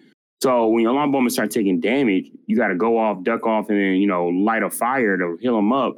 By that point, they got your counter just rallied up right waiting for you. And then you come back in a battle and you got the whole counter, like you got 3-4 horsemen right there waiting for you. And then it almost feels like a waste of time. Like it's too much a delay with, if you want to go aggro push with the English, you want to stay on their head top. You want to stay on them. And that little delay is not really viable. You can't mass up because by the time you get back on the field, their counter's waiting for you.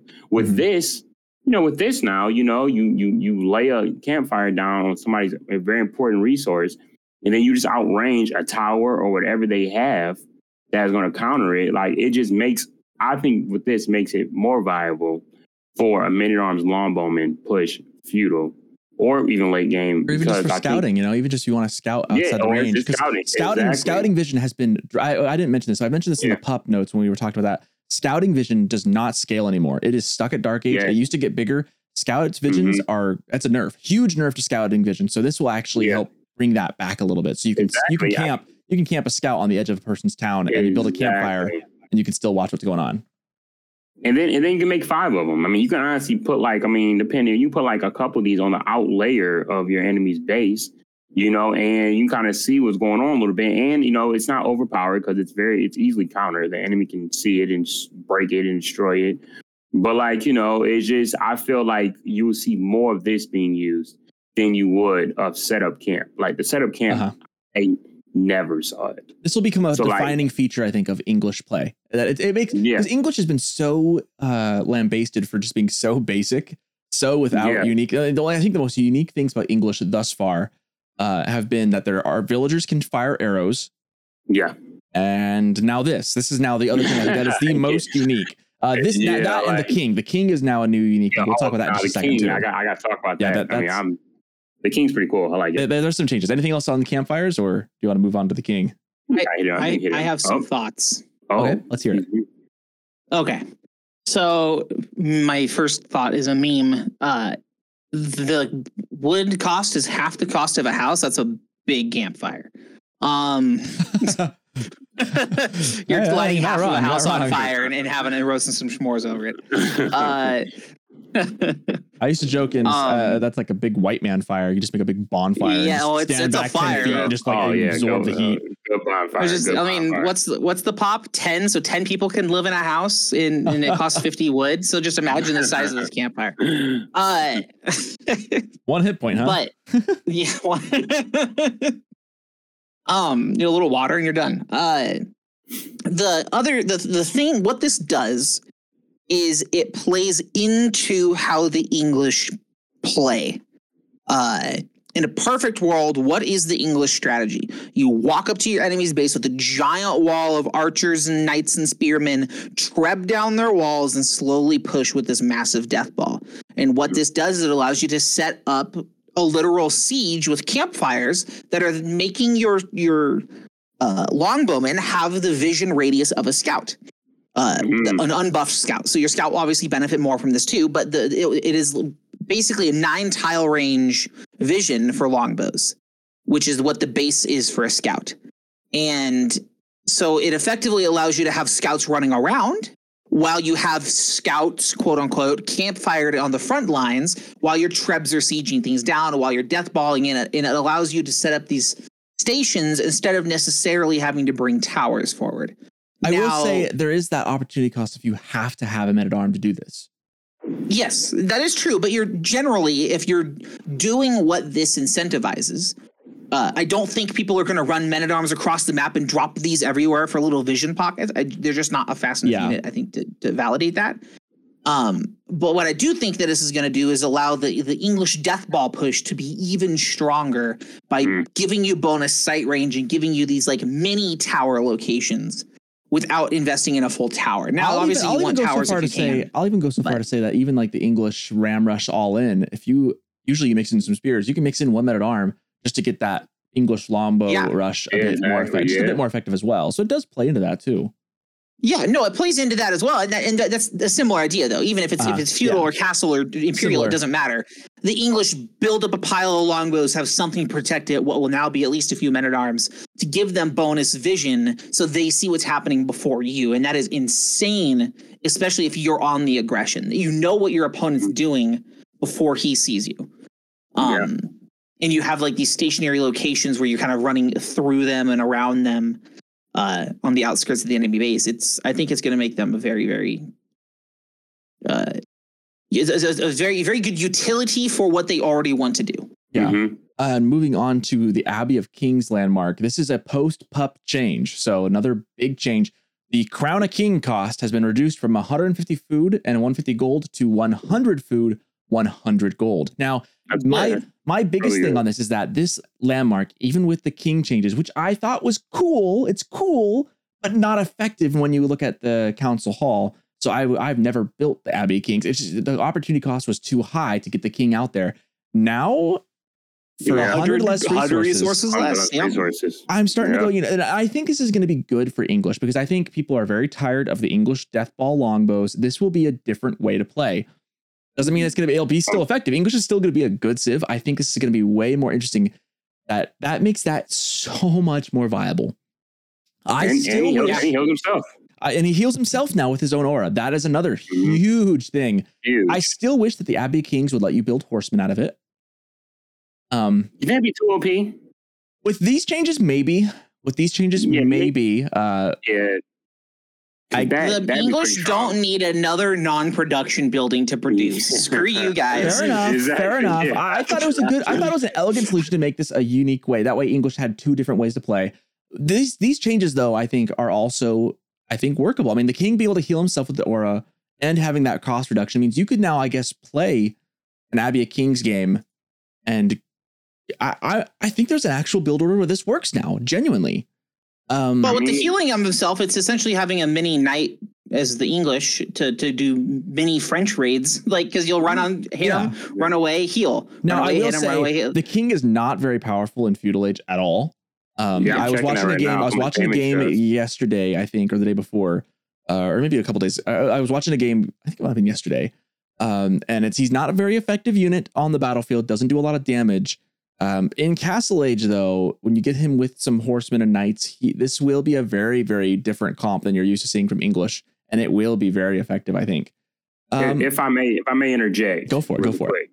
So, like, I think the Abbey of Kings is maybe, if you want to go for a fast castle build, maybe more viable, because I have actually, like, when the patch first launched, I built this. I played a team game and I went pretty much like heavy economy, and I just went for I made 2 stables with the Abbey of Kings, and I rushed out knights with the king.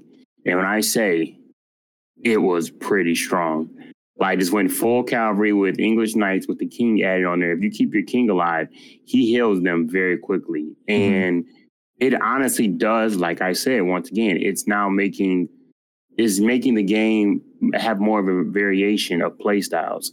because I believe, I mean, if people actually aren't scared to, like, I think people are just scared of the Abbey of Kings. They're so used to just going Council Hall, and they're just so stuck on that like doing something different, like go Abbey of Kings. It's like, wait, but how can that work? That doesn't make any sense. Like, but in theory, if you're very good at microing, like you can just honestly harass with your king, bring him back home. Like you can still. It's so cheap now. Can I interrupt you, Sir Nevils, to kind of piggyback on you? I was watching a game where someone went with this build and did something very similar to what you were talking about. And they went for an early farm transition, like off the bat, went early farms with this landmark, and then had the king, had him go try to kind of raid a little bit. The enemy tried raiding him back. I think the enemy was Roos, and tried coming in with some gremlins, try to go in with some horsemen actually, and tried to raid. And the Abbey of Kings also still does that healing area of effect it has. And so this guy was moving his villagers back through before they could get killed into the aura of the Abbey of Kings to heal them, brought his king back and to defend a little bit. And with the town center firing, with this villagers being able to use their short bows to shoot as well, was actually able to get to castle. And like, it was really kind of unique. Caleb, were you there watching this game? You might've been, or maybe it was Asklad. But I don't remember. I don't remember who it was. But I was watching it just on Twitch, and I was like, it was really interesting. He ended up winning the game, I think. I think it was Chewbacca. Shout out to Chewbacca. I think I was watching him. I think that's who it was who did this. And I was kind of like, oh, this is a really unique English build. I've just never seen it before. And it worked. It worked. 2TC Abbey of Kings. Like, he went Fast Castle. He went Fast Castle, and then used Castle. He went for a Fast Castle, and then he went immediate farm transition, Fast Castle, and then when he went Castle, he went for Palace of Kings, or the King's Palace. So then he had 2 TCs that way. And it was a really good build against the Roos too, on I think Highview. And it worked. I think he won the game. It was a little tenuous for a moment there. But he brought his king back to defend. Like he had to rush all his villagers to build it too, to get up at the age, because he was pushing in really hard. But he used the Abbey of Kings. I'm never going to not say Abbey of Memes. He used the Abbey of Memes. It's hard to drop. And he had his king there to help kind of defend. And with the king's aura, he only lost 2 villagers, even though this guy was like trying to rush everything to stop him from going up. And it was like, all that for only 2 vills, and he's up in age now. And I was like, this might be just a viable build. And I'm actually really excited for it, because I think English needs to get away from Council Hall, or needs just something different to kind of like Roos going to Kremlin after being on the high the Golden Gate for so long. Like, it's just kind of refreshing to have a new way to play that's still effective. I think it revitalizes a Civ and brings more interest back to it, makes it feel more unique, because English has been so basic for so long. Giving it a more unique way to play is just us HRE players have been saying this for 4 seasons. HRE did get kind of hosed this last time. HRE is now the poster child of boring, simple, basic. Them and French are the 2 most basic civs now, I think, by far. We still only go Aachen because mine works good in very specific scenarios. We still only build men at arms and hope they don't build crossbows. We still go for the relics, even though we. Yep. Yeah. You guys are probably. But it still works. To be fair, HRE still works. Good. Yeah. If it don't fix it, don't fix it. Yeah, it's not about if it works. The Dell we get in Sacred Sites worked. That doesn't mean that. I'm excited to see, saying like, we just gotta wait for a pro player to make a build from it. Then you see everybody start doing it. Let's just wait for somebody who's really good to do something, make it look viable. And guess what? You've seen Abbey of Kings every single game. That's how the Kremlin worked. One player came out and was like, "Hey, look at this," and people were like, "Yeah, I've been doing this for ages now." Like, yeah, I've been like, just we'll see. I think Abbey of Kings will become more viable this season. I think it will. I think this might be the breakaway season where it finally. I think the king cost reduction by 100 resources is massive. Like it was so needed, because it's just not a good enough unit at 300 resources, but for 200 resources, it's a pretty decent unit. Almost definitely. I'm excited for that. I'll have to try out a build or 2 for that. Moving on to what was that? Nerfing. I was going to say Nerfing Vanguard Man of Arms. Like it. Yep. From 3 armor to 2. So Vanguard Man of Arms. That means the English Drush is no longer as effective. Spearman can fight him now. Unless you're in specific situations. I don't love the change as an English guy, but I also am okay with it, because English as a Dark Age rushing civ just feels kind of bad. Like I've done a successful Dark Age rush in certain situations, but it's annoying. I've only ever done it on Hideout against like Abbasid just because I just needed something to get me ahead on Hideout. But I'm okay with this change. I think it's still viable as a defense option now, but it's no longer a very aggressive rush. I don't love Dark Age rushing. I think it has a place. I think it's a good choice because I don't think that you should have 3 armor in Dark Age. Yeah. Very fair. Yeah. That's like absurdly strong. I do like that the villager hunting bow range has increased from 2.8 to 5. That's fun. That was in the top, though. Never see what's coming. Those deer, screw those deer. They don't know what's coming. Well, they increased the hunting bow range by basically 2 tiles, 2 and change. Is this is only for the English, so they just shoot deer a little farther away than other people? That's fitting. Considering that one of the most unique traits of English is that the villagers are really good at shooting arrows.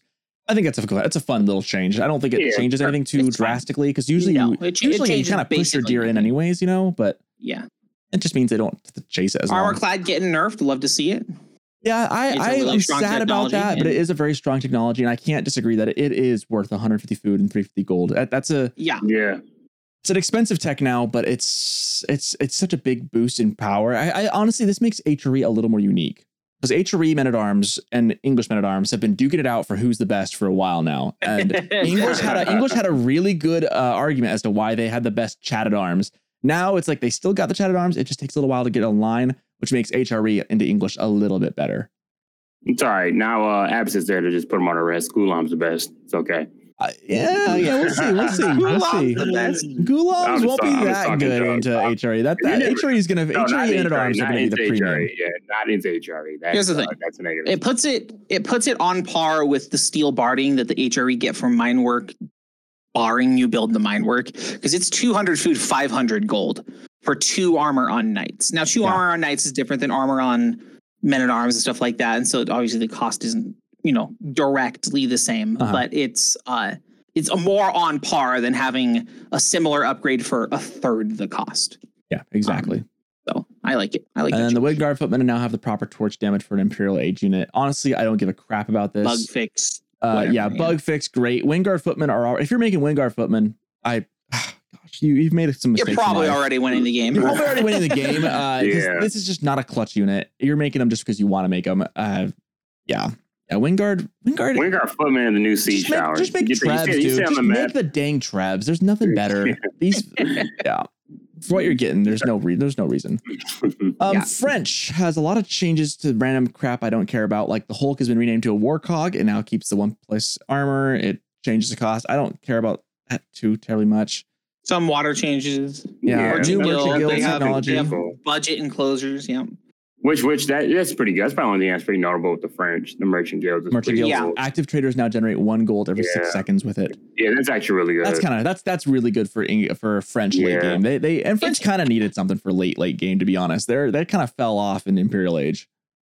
I mean, this doesn't make that. Yes, they fell off in Imperial Age, but this doesn't really fix that. No, because the traders have to be active too. It's not like they can sit there. But I like that. It's a nice little buff up to keep the numbers going for French. It's like I don't think French. I just don't think it's going to magically. No, and I don't want French doing this. I think French having a peak in Castle Age feels good for French. I think overall, there's kind of a window where French are really good from feudal to castle, depending on what you do. And like early Castle Age is where French just kind of excel. I think, especially if you get the royal bloodlines, you can do some of those things. Okay, I'm not gonna lie. I look at this Merchants Guild. Not to cut you off, I apologize. No, go for it. It actually looks pretty good. Because if you look at it, it says active trader generate 1 gold every 6 seconds. I mean, you don't even need a long trade route. You could just honestly you can just keep them safe in your base and they'll just get gold for you. 1 gold every 6 seconds, just kind of like it literally is French enclosures. Like you can just get the little gold you're getting from the small trader you're getting, plus all the traders are generating 1 gold every 6 seconds. It can be pretty decent. Like this makes French able to do trade even if they don't have a very great trade option. Exactly, and Neville is finding a way to break it right away. I love it. I think that's the intent on this one though. That's because I mean French. So much of the reason why French is kind of in the dumps right now is because they're one-dimensional. They're meant to be a trading civ and a chivalry civ. And the trade doesn't usually work. Their trade landmark doesn't do much for them. Trade's kind of in a weird spot. They just got to go in all on feudal with the knights. It's kind of where they're at. This makes like later game trade. I mean, it just that makes it really interesting. Or if you don't use trade yet, you can start doing that as a French player. You can incorporate that into your identity again. I like it. French is about to be a castle civ now, because with the Royal Institute, like weren't they? I thought they were feudal. I thought they were feudal. They're feudal and castle. They can get imperial knights in castle. Yeah, that's what I'm saying. So I think like French is going to be like, I think it makes them more valuable in Castle Age also now too, because the one trade-up you have with Royal Institute and the guild hall is like, you're pretty much trading economy, like, for a military tech, basically imperial military techs. But with this, once you go Royal Institute, you make a little safe trade in your base, and you pretty much have, get with enough wood, you kind of have like infinite gold if you keep your enemy in castle. Most games end in castle. Not a lot of games go to Imperial Age. Mm-hmm. We talk about the rare late game. So with this being said, I mean, that's a lot of gold in Castle Age. And you don't even need to and you can still get the upgrades from your Roman. You can much be playing pseudo Imperial in Castle and keep your enemy in Castle. I mean, that's what French wants to do too. Yeah, I'm this is actually I don't know. I'm looking at the Merchant Guild is only available in Imperial Age. Oh, that changes everything I was talking about. Okay, never I didn't mention that part. That's why I was saying this is like a little buff to their late game. This is like a buff to their late game. Okay, yeah, that changes a lot. Okay, yeah, still. Okay, so yeah, now they are more important in late game. Wow, that changes because I'm saying here's something to make you feel better though. Arbitrier has gained +1 range damage while their Pavis is deployed. So that's the little activated little shields. So now they get +1 range. I like that a lot because I don't think this is a very used ability. And they fixed a bug where moving after activating it ignored ability cooldown. And they can now also deploy the Pavis. I think I'm saying that right. Or maybe it's Pavis. Pavis can now be activated while on stone walls. Dude, the stone wall meta. Now that they're not going to chase stuff, you can just go up there, activate that. I mean, imagine how much armor you have with those guys up there. Tim is rolling over in his grave, and he's not even in his grave.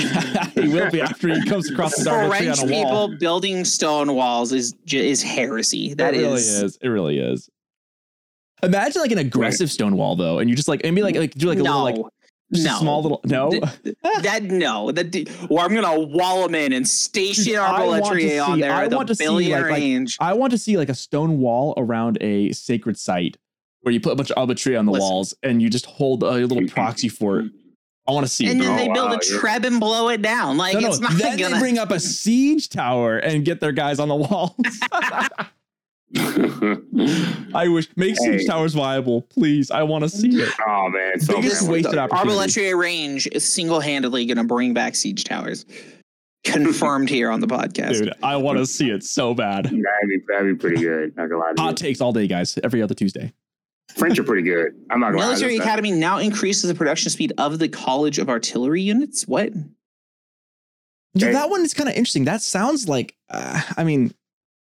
so do you have to build the Military Academy to then build? Then does that mean those like synergize? So you build the Military Academy, then if you build a College of Artillery, then you can produce out of that even faster if you'd gone Military Academy beforehand? It's the upgrade. Yeah, the upgrade. Okay. That makes more sense. I was really confused. It's the little trumpet upgrade in the blacksmith. Oh, yeah. That makes way more sense. Okay. Oh, College of Artillery units. Interesting. So when you build that, if you have that, you get the 25% production. I like it. Okay. Yeah. I like it. Yeah. Nice little. And they corrected the keep's help text value of French influence bonus from 25% to 20%. About time. That's been the case for like ages. We finally fixed a singular number. Good job. Okay. Golf clap. I mean, to be fair, these guys have been very busy, and we appreciate all the work they've done to it. But we're gonna rib them on that. Okay, we're still gonna rib them on that. Skipping HRE. Come on, we've got to talk about the devoutness and benediction just a little bit. We already did a little bit, but benediction has been removed from the game. I missed it completely. That's such a small little thing. At least it's not a nerf. Could have been a nerf. It's. Is it a buff though? Like it is. The devoutness now provides plus 10% resource gathering and plus 25% construction speed instead of just 15% construction speed. So that's pretty cool. I mean, that's a nice little. You're gonna build when you're on your gold and you're like mining, or you're on your wood line. You got to build a house real quick. You're gonna build it that much faster. That's if you have your pellet out there inspiring them. That's all it means. It's a nice little change because I think Devoutness was kind of a go-to click age up for me, just because that increases your resource gathering. And now Benediction never was. And now it's just, hey, your Devoutness just got that much better. And now that you get it for free. And so now you're going to use it. Well, now you're going to use it without even realizing it, right? I mean, imagine even for like farms, even for like going a farm transition on a Aachen, you're going to put up those farms that much faster too. I mean, it's going to be subtle, but it will be there. And if you ever, if you ever do need to get a quick keep drop, you can move a prelate up and drop a keep a bit quicker. So it's not like it's not like you're never going to use it. Like it's not like you're just never going to do it. It's like it becomes you have a choice. You've got a little bit of a buff. It's something that it's like an ace in the sleeve, right? You can kind of keep that in mind. Yeah, I mean the farms go from 6 seconds to 4.5 seconds. So you save 1.5 seconds making a farm under an Aachen Chapel. Yeah, and you make a lot of farms under that. It saves you. You get. It's kind of like the camel thing. Your uptime is a little quicker. You're up and running just a hair faster, which can make a difference. On a camel rider, it's a little more effective. But it's fine. Again, imagine bringing a prelate. It's fine. Imagine bringing a prelate to drop a keep 25% faster. It's not quite the Chinese keep drop, but if you bring enough, that 25%, it's something, it can cut 10 seconds off. Yeah. And it's free. And it's free. So, which is the important part. It's free. It's not Dark Age Landsknecht, but it's fine. That'd be an interesting choice, huh? Dark Age Landsknecht. I'd be down. You couldn't really raid under Town Thunders and stuff with it, but if you got on gold. Anywho. I would not hate that. Maybe next season. keep dreaming, Caleb. Keep dreaming. Maulians. The Fort of the Huntress Landmark. The only change besides a bug. Yeah. H3 didn't get changed much, but they're in an okay spot still. I know it's not exciting. Yeah, I know. It's fine. I'll cry. They'll get something cool soon, I'm sure. Fort of the Huntress Landmark now probably has 5 fire armor and lingering stealth aura increased from 10 seconds to 30 seconds. Why are they buffing crap for this freaking civ? Verimba Garrison Landmark train speed has been decreased by 10%. Praise be. Archer, Donzo, and Mustafati Warrior train time is increased from 22 seconds to 24 seconds. Can we talk about how all of this is in bold? Yeah, all this is in bold. This is all. Yeah, this all is like the pup came out and they're like, oh yeah, we really do need to nerf Maulians, don't we? Glad they did. Thank you guys for nerfing this civ. I mean, it's bad when every single pro is basically like, yeah, I don't play Maulians anymore because they're just too cracked. It's not fair. So I do have a question. Is the decreased the 10% training decrease, are these the new numbers reflective of that, or are they increasing the build times and decreasing the bonus?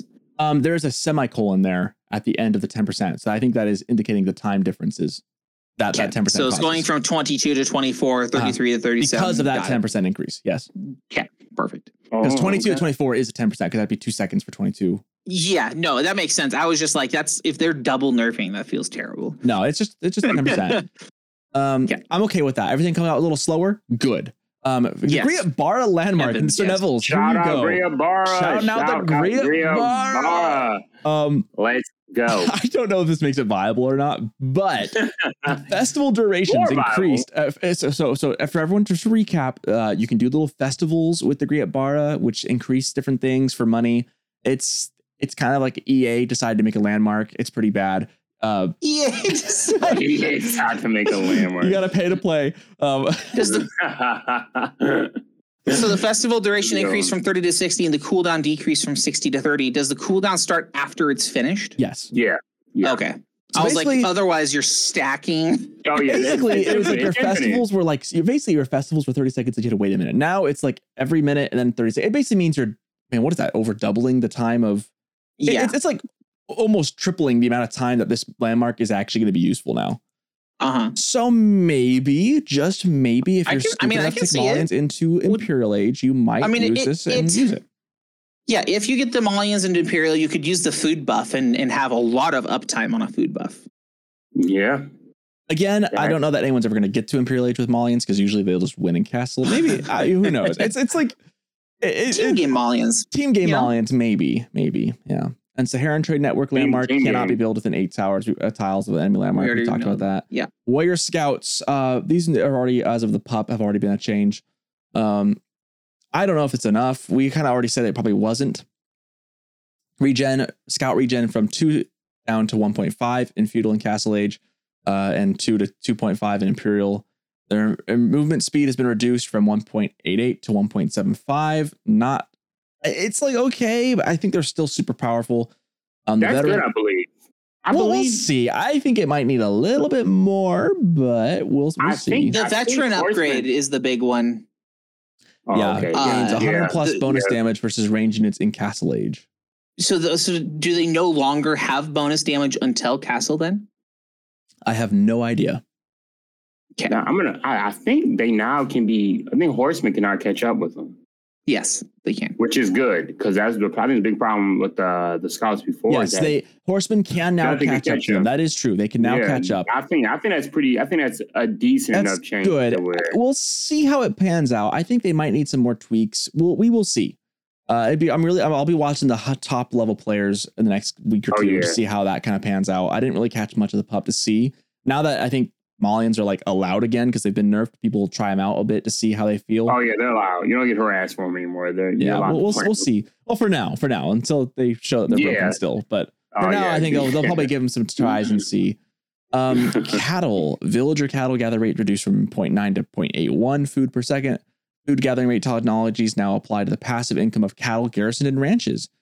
Why are we buffing? Okay. Why are we buffing the Malians though? I just don't get it. Anyways.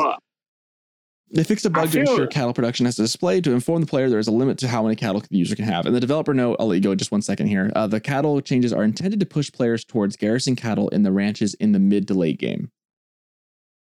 Yeah, were people doing that before? They were, but people were sometimes just eating the cows. The problem with Malians is they already have so much passive income. Yeah, that's another thing. I just don't know that that's a good thing. I don't know. I feel like it's a huge problem. Let's just delete Malian villagers and only have cattle and pit mines. You don't need them. Yeah. The pit mines are really slow. They don't give you much gold. What do you punish, give them lumber mills that auto harvest trees. It'll be fine. There we go. Yeah, I mean, I guess we got to see. I guess it's something you got to see because on paper they do look still pretty decent. They've done some water changes, but I don't care about that really. They've increased the cost of imported armor, which I agree with. Okay. Updated civilization bonuses text to include research time of veteran units is reduced by half. That's some of the UI fixed things is all. Mongols. Mongols is this is a spicy one right here. This is a spicy unit we want to talk about. Lancer has been renamed to the Keshik.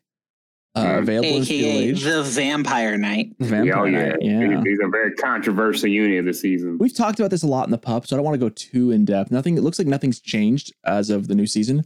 Basically, the cost has been reduced from 140 to 100 gold and down to 200 food and 80 gold. Their attack is increased. 120 food. 120 food. Yeah, that's right. Yeah. Their AP has decreased, but now they heal 3 health each time they attack. The train time has gone from 35 seconds to 30 seconds. And yeah, they're pretty much the same as they were in the pup. I haven't seen much about them lately in the pup. I didn't really see a ton. I've actually played with these units. Not an actual ladder game because I was a little scared, but they a lot of people think it's like a big split. This probably is the most controversial unit of the whole update. I agree because you have like kind of a tug of war between two arguments of them being super overpowered and other players saying they're useless. Yeah. Which pretty much like I mean I personally like this for the game. I mean, like I said, I could be in the minority, but they're giving the Mongols kind of their own identity. With instead of just having them another Lancer, now they're the Keshik. And they're no longer I think people are kind of confusing them because they look like, if you spawn them in Feudal Age, they look just like regular Lancers, like that you got in Castle Age with the Mongols, which sometimes I think may confuse players to believe that they're just knights. They're not knights. They trade horrible against knights. If you play against French and thinking that you have your own little variation of knights on the field, you're going to lose every engagement. Like these are primarily, I believe, especially for feudal age, it's a raiding unit. Raiding unit, yeah. It's really meant to like raid your enemy's economy and deal with the town center file as you take down villagers. Exactly, yeah. Like so, like, and it's something that's true. Like you can, and they still take a decent amount of damage, and they don't trade. They still trade horrible with spears. So like it's a unit that if played well, if played with a very skilled player, maybe even like somebody who really good with the French, if you can trade well with these and keep them alive, they're very good. But if you don't, like, you can lose them just as easy. And a lot of people are mad because you can gain health from torching down walls and, all type of things. But like I said, also too, they're not Lancers anymore. Mongols almost kind of, I could be wrong saying that. I thought they lost their actual knight unit. Like you can upgrade the Keshek, but as far as it replaces the Lancer itself, yes. Yeah, like pretty much the Mongols have pretty much kind of lost knights. They didn't lose them, but they're not the same units they were before. Okay, there's always the shock value and the cool factor that play into the initial reading and blah blah blah blah blah. But in competitive games, the numbers are what matter. Effectively, a Castle Age Keshik is 7 attacks. Or not 7 attacks, 7 seconds of attacking to have the same effective health. So at 175, that's like 5 attacks. And at 1.38 attacks per second, that's about 7 seconds to get the 5 attacks out to get the equivalent health of the old knight. That's a long time. A 7-second fight for per night, obviously. And, it can build up. But it effectively, they have a little bit less health on average, because you're not going to get 7 attacks in generally. But they're cheaper and they deal a little less damage and they build a little faster. And like you said, they even get, per attack. And they might eventually fix it, but you get it for torching things down. And it plays into the Mongol identity of the Mongol horde. Lots and lots and lots of these crazy, almost as strong as knights, but not quite. But they're cheaper and they build faster. And so with your double production, you get 2 of them faster than you would get one of them before, and blah, blah, blah, blah, blah. And so you can build a ton of these guys, have a similar effective health, be doing a little bit less damage, but you can get more of these guys to kind of play into that identity. And then in the Imperial Age, I didn't do the math on that, but you get way more effective in the Imperial Age. For these Keshiks, I would argue that they're probably maybe a little bit better than Imperial Age Lancers. But yeah, it just plays into that identity, and effectively they're cheaper for a little less damage for roughly the same health. And that's kind of where it comes out. So which is like, so like they just serve more of a purpose now. Like, I mean, like I said, it goes back to the argument of just these civilizations have more of an identity. I mean, and it changed the play style up. A big, if Mongols weren't tile rushing you, they were pretty useless in feudal. Like, they weren't useless, but they were not that strong. That wasn't their power. They were Dark Age rushing, so they can easily jump over feudal and get straight into Castle Age. Exactly. I mean, there's so many build orders where like you harass in Dark Age, pretty much, like you fast forward past feudal age, and you just get into Castle Age and just mass out Lancers. Where now that's no longer a viable strategy. Well, you can, but you'll just mass more of them, and they'll be a little less effective. Yeah, like it's not the same Lancer play as before. Where like you're like now it's just a different strategy because like I said, effectively Mongols no longer have regular. They don't have Lancers anymore. It's not a thing. Now they're placed with Keshik, and they play differently. They're not like you can't, if you see a bunch of knights in the field, you can't. Okay, I'm gonna send my Lancers. I have a little bit more than him. So let me no, you send Keshik at a mass set of knights and you're going to lose all those Keshiks. I really like what this does, because it used to be, you mash the same 2 type of units into each other and it's just whoever has more wins. Now I feel like the nice thing about all these changes is that fundamentally the rock, paper, scissors is still the same. Like spears are still going to take care of Keshiks just like they would a Lancer. But now like if you put on knights versus Keshiks or this type of men-at-arm versus this type of men-at-arm, you're going to get some mixed results a little bit more. And I like that does, because it makes I think that's a great way to kind of keep things fresh because the main counters are still there. Like all the men-at-arm units in this game are still going to get countered by crossbows. But when you mash your own men-at-arms into their men-at-arms, like different things happen now. I agree. I like that. I do like that. Yeah, I like it a lot. It makes it so it adds to the asymmetry, which makes makes there to be less quote unquote mirrored matchups.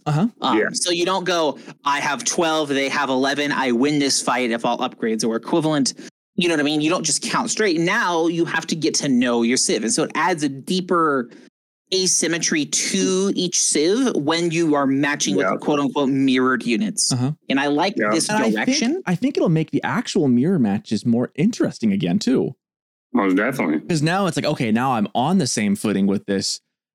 Old rules apply again. I think it's just game is in a good spot. Yes. Obviously, mirror matches are never the most fun thing in the world, but I think it'll make differences between those feel a lot more stark again, which will make for more variety of gameplay, right? I mean, overall, it baffles me kind of looking at like something like StarCraft, right? Where there's basically three, I think it's just three civs, right? Three factions. Three That's factions. it. There's three. Like, and they are hyper asymmetrical. They are extremely asymmetrical. But and that's kind of where like this is going as far as adding more asymmetry, which I personally enjoy. I like that. I like that the same counters apply still for big. It's just like the best of both worlds we're getting, right? We're getting a lot more asymmetry, but you should still know that a spear counters a horse. Like there's never a time that doesn't happen. I think that makes. I think there's an argument that one could start making about Age of Empires 4 that compared to like Age of Empires 2, this game is just improving beyond what I ever even could have expected. I mean, some of these changes that we're seeing now, and this, I think we've been mentioning this, kind of hinting that we think this is happening behind the scenes. These changes are kind of in preparation for, I think, more civs to come into the game that will be equally as asymmetric. We're seeing the blueprint is here now. I think we see the blueprint on how to do this right. You take a unit, its basic things are still there, but you tweak it and make it play different. It's taking like the best from Age of Empires 2, from StarCraft, from the own art of Age of Empires 4, even. It's taking its best self from its own self. It's just the way this is working out, the way that they're playing with these units. I mean, obviously there's going to be a lot of debate whether the Kesha is a viable unit or not, and people have their opinions, but I really am happy with where the majority of these moves have been made. I agree. And it makes landmarks that were probably falling. It's still good landmarks that weren't being used like that more viable. I mean, like, with this being done, I mean, Deerstone's become more valuable now because like really everyone's willing to trade to get that super high gold to go into heavy, expensive premium units like Lancers. But now it's a little different now with, now you can use Deerstones to play a different, like it's bringing Deerstones because Deerstones was never bad. It's just not been as good as Silver Tree for a while. Silver Tree has been so good, which is, now is a nerf to, I think Silver Tree actually got a little bit of nerf and nerf to trade in general, where now it's like, okay, I had to actually think dynamically on the spot here rather than just kind of follow the same blueprint everybody else has been succeeding with. So now, like with this being done, that's come, like I said, asymmetry, like it's starting to come down. That's the identity of this game. And I like that it's asymmetric without feeling as asymmetric as StarCraft. Well, it's asymmetric without breaking the rock, paper, scissors. Yeah. Which is kind of what the Malians ended up doing. Yeah, they kind of which is why they're such a difficult civ, is because they added asymmetry that kind of broke some of the base rules. And what they have done is they changed some other units to add more uniqueness to them, which is really, really cool, but they didn't break the core rules. I think that's why Malians are like not as liked, whereas like these other changes are really good for the game because I think it's taking the best from all worlds, right? I mean, StarCraft has so much asymmetry, but like this I like that like it's rooted in real world where like spears do good against knights, like crossbows do against armor. It's nice because I think it makes it accessible for people who are learning the game to learn those basic counters. But then there's also like a level where as you get deeper into it, kind of like you were saying, Caleb, as you kind of really learn your civ, you can learn the specific little intricacies of how it plays up against other the same units. It adds uniqueness, and it's a good feeling to have uniqueness, which is why I'm If I ever decide that HRE is not. Well, no, I think I'm gonna try Mongols and work on them. Okay. Whoa, there you go. Well, the nice thing about this is that I think we've all said that we want to try. I know Beal has said he wants to try Delhi. I've now said I think I want to try Abbasid. Like we're all like getting drawn to these changes are making us want to play the civs. Like that to me is like a huge plus to the devs. Let's get one thing straight though. It isn't necessarily that I want to play the Mongols because of these units. I've always liked the Mongols and the hyper unitness the way they play. Yeah. It's the lack of changes on my main civ. Wow. Driving my push. Way to bring us down, Caleb. It's like my main civ just got a little bit. I don't know if it's got maybe a bit better too. English got a bit better. HRE's in a good. I've enjoyed it. Gotten better since the start of this game, and they're just continuing to grow in power. They will be unstoppable. Let's move on. This is going on. It's going to be a long episode. I want to mention so much. The Khan now 2 shots deer, which is fantastic. Oh, and the developer oh man, it used to take like 3 or 4 shots. Now it says this allows the Khan to 2-shot deer, which is important when fighting versus Rus players to allow bounty counterplay. You literally couldn't stop Rus bounty as Mongols, and it literally just a matchup you just couldn't stop a core mechanic, and it just felt terrible. Yeah, it just felt really bad. I'm okay with Khans not having a really good damage against villagers. I like that that's nerfed. Bringing back, reverting this back to being able to 2-shot deer and to be able to shoot wolves and boar the way like that. Thank you. Like that. This is exactly the kind of fine tuning that you can actually play against the Rus now. It's amazing. Yeah. Good change. The Falcon ability is now you can see over trees. Thank goodness. Awesome. That makes a lot of sense considering the Falcon is above the trees. I like it. Yeah. Lore accurate Falcon.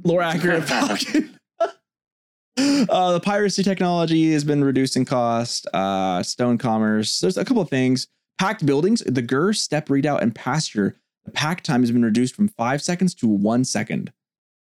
Ooh. The only one that makes me raise my eyebrow is the step readout, but the Gur and pasture packs, for me, that makes sense. 1 second, it shouldn't take too long. It's not a town center. It should be able to pack up faster. I get it. The step readout. I like the step readout too. I don't know. I mean, it's functionally a Gur on steroids for gold. All right. And so it makes sense that it would follow. That's the same very reasonable.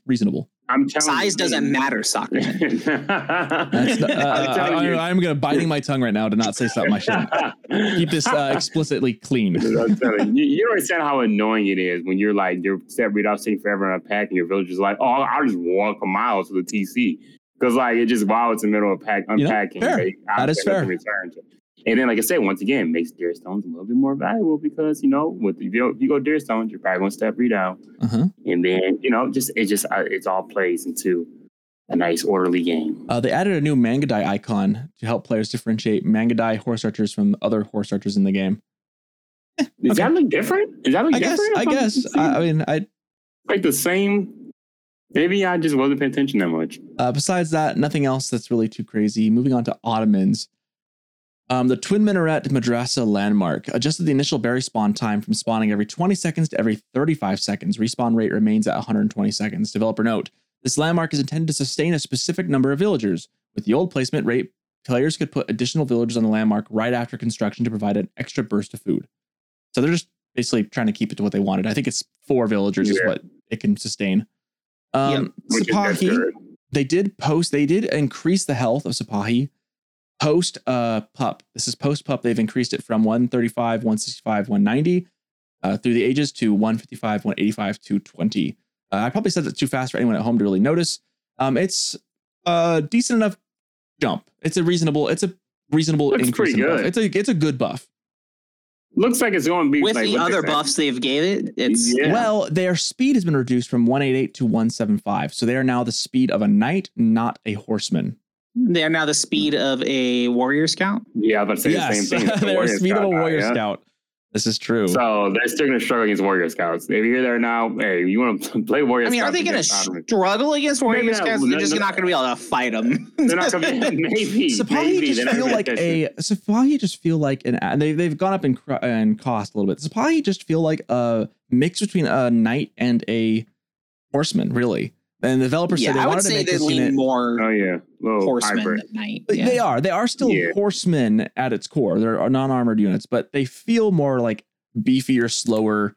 They feel like they're leaning towards more like away from like they're still horsemen, like 100%. But they're now They're now like emulating like they're like a knight styled horseman. Mm-hmm. And the developers say that they wanted to make this unit a unique unit to stand out further from the standard horseman. The increased range makes it a more effective raiding unit as it's able to focus fire. Yeah. That's kind of neat. I'm not gonna lie. This and the increased health helps pretty with that good too. Now. Yeah, this looks pretty. The health increase, damage increase, range increase. This actually looks pretty good. I mean, when you think about it, a little more expensive, and a little slower, but a little more expensive, a little slower. But I think they'll do a lot. Yeah, they're no longer as fast as horsemen, so they're a little slower. But yeah, that they're again those little tiny changes that are just enough to be interesting. And with the meta with it, and wait a minute, the Sipahi might be spicy. Dude, Sipahi have always been spicy. I was going to say, I don't know if this Sipahi... Have you seen Bill Man? He's been cooking over there with some spices. These things are getting a little bit more char on them. Oh, I like this. The new Great Bombard emplacement replaces cannon emplacement on keeps, and the cost is 250 to 500 and 500 stone. They made it more expensive. They made it more expensive. Well, it was insane. It's insane. It's really fun. This is one of those unique things I think is super fun to add, though. I really like the choice to do that. I wonder if they're just going to get like a little aesthetic change to the keep. Get a little giant cannon out the side. That'd be pretty dope. Yeah. I want to talk about how it's like the stone cost like over half the cost of a keep for an emplacement. It's like so expensive. but man, those things have area of effect damage. I mean, exactly. It's pretty brutal.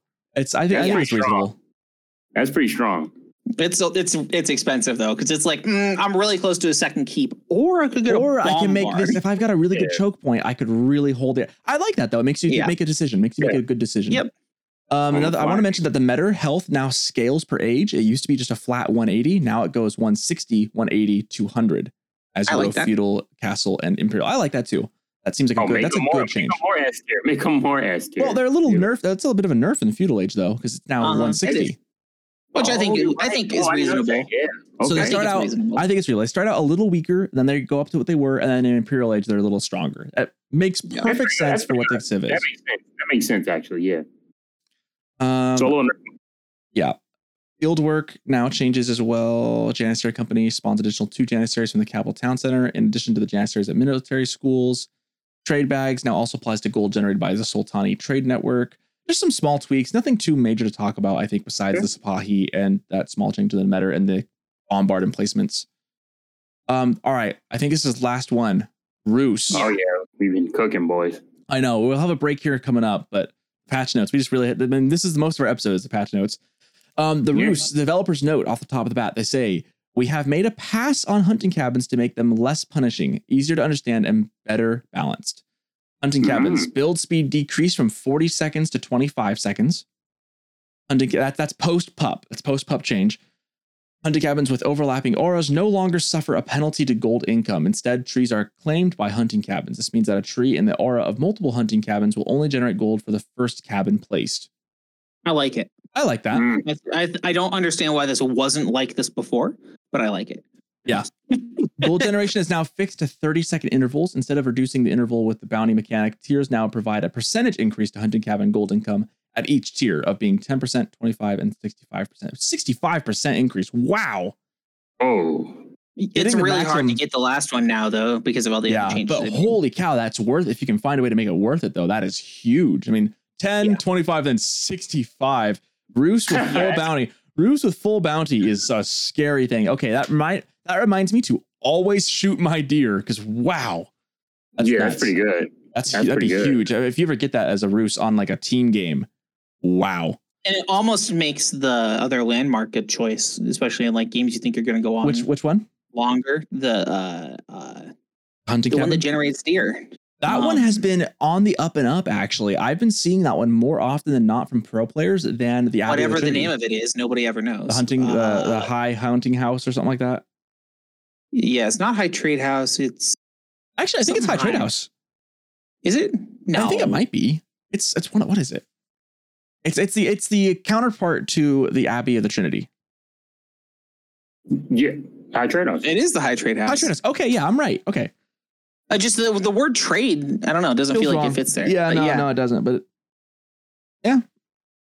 But I assume it's going to function like the hunting cabins. But I don't know. That makes that so viable then, because then you can get that plus 65%. I think that is hold on. It says at the bottom, High Trade House does not contribute to the hunting cabin gold generation cap. It also doesn't claim trees or required unclaimed trees for gold. Okay, so you could put it on top of hunting cabins and it'll generate its own set of gold as well. And that's nuts. And the fact that it's giving you deer towards the bounty, which is now 10, 25, and 65%. Oh my gosh, that's going to be any long-term game. I'm going to call it here. Yeah. If you're planning on going into a late castle game or even just a longer game than just a feudal all-in, this is the go-to landmark. Unless you are unless you are dead set and hell-bent on taking away the relics from like HRE, this is the go-to landmark, because that 65% getting that max bounty is massive. On top of it, not incorporating the cap, and you can put it on top of the others. Yeah, that is. And the food that you're getting from the deer, everything about this is just insane. Is this an S tier now landmark? I don't know. It's good. It's good in conjunction with other things. I wouldn't say it's good standalone. It's A tier though. I'd put it A tier. Looking at this right now, though. I mean, I mean, now with the hunting cabins not interfering with the gold cap or the gold income. Now you can start making hunting cabins in safer areas. No, my fault, not hunting cabins. Excuse me, high trade houses in safer areas. That's a constant source of food. Yeah, a lot of times you'll just very high trade off where the most plentiful wood line is. I think this is an S tier landmark. It's getting there because it's now you can make it in a safe area where you can put it within the reach of your TC. Because a lot of times you put a high trade house somewhere way off from your TC because you want all that unclaimed wood. But that doesn't matter anymore. I think this might be an S tier landmark because giving you the ability to up your gold income from your hunting cabins by getting the bounty, by producing the deer. I mean, that last tier of 65, I think it might. I think there's a very, very strong argument why this could be an S tier landmark. Because I mean, it's doing just so much for your eco. And sometimes it can depending on how well you place it, it can be equivalent to having 3 relics off rip. Yeah, no, I think. Yeah. Oh, absolutely. Maybe 4. This is, I think, the go-to in Castle Age now. Look at that once again. The game's coming more and more dynamic because this makes me want to pick up Roos. Oh, Rusev been good for a while too. Yeah, it's making me want to. I like the way that would build. I like having the eco and the food source behind with the gremlin. Oh man, dude, I might have to pick up Roos. They're so good. They're a learning curve, but once you get them, I used to love the Roos, and once they nerfed it that one season, they've been back for a while. Are you really going to betray Neville's like this though by not going Abison? Yeah, you got me a little excited. I was ready. Man. You know, I realized you're a little slippery there, Socrates. I thought you were with us, but now I'm starting to see you're just all over the place. I was where the wind takes me, dude. I was going to welcome you to the fold. This is so hype though. I mean, 65% for the gold income at each tier. That's excellent. 65% on top of the hunting cabins. Like that's, oh dude, the high trade house is good. You don't, I mean, they're Malians, but with trees. It's yeah, they are. I think Roos is about to be busted, dude. Prediction. I think Roos are now the S tier civ in the game. I think hands down. Again, I think they are again. Yeah. No, they are. Yeah, I would not lie. I can't. I mean, Streltsy have increased their melee damage from 50 to 60. I didn't know Streltsy had melee. I didn't know they pull out swords. When units engage the Streltsy in melee combat, they pull out weapons. Yeah. Something else I'm seeing too, really quick. The poleaxes for the knights, just to give them more of an identity. Mm-hmm. I like that. Because I'm waiting for them to change the name of them. Because I forgot what they were called, in the Kievan roots, but they had a name, like a subtitle name in front of just knights. But the fact that from the visual they're using poleaxes instead of the sabers, which sabers are pretty cool too, like a lot. The poleaxe will be a nice little cue. It'll be a nice visual. Yeah, it's be a nice visual change, and I like that. I like things. I like things you can see a visual representation of what is going on behind it, like the mechanics behind it. I think that helps newer players get used to what's happening. They can see and point to that and go, that's what that is. Instead of just having like hidden figures. No one likes having hidden figures behind the paper. Right? I want to see the things and the effects I'm having. Yeah. Kremlin Landmark no longer gains a ticket upon completion. The first ticket gain occurs after 1 minute. That's a post-pup change. Wait a minute. I'm so sorry to cut you off. Like the thing right up, I know we read in the same patch notes, but right above it, it has added new ability to call all the available militia to the Landmark Town Center.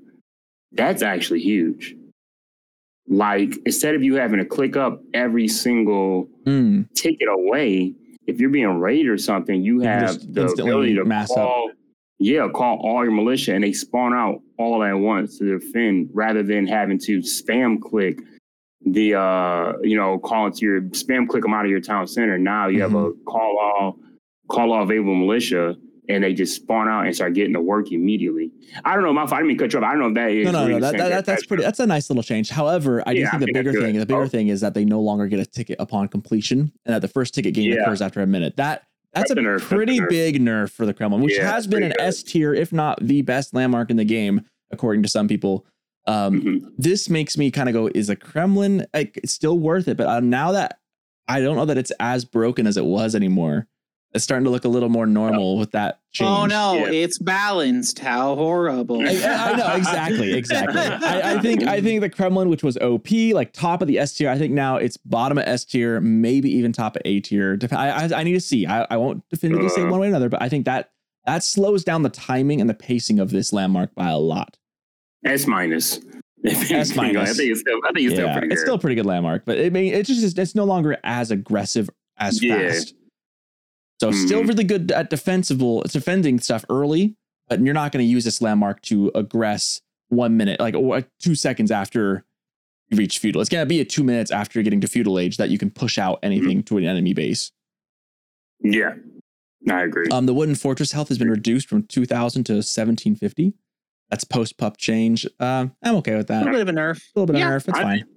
They got the Castle Watch update too. I like that. That's pretty cool. Cost reduced from 100 stone to 50 stone, and the research time is down to 15 seconds. Yeah, so it's like a pretty quick little upgrade that you'll just get on everything instead of and it gives you a lot of visibility too. So honestly, it's great. It's excellent for high view.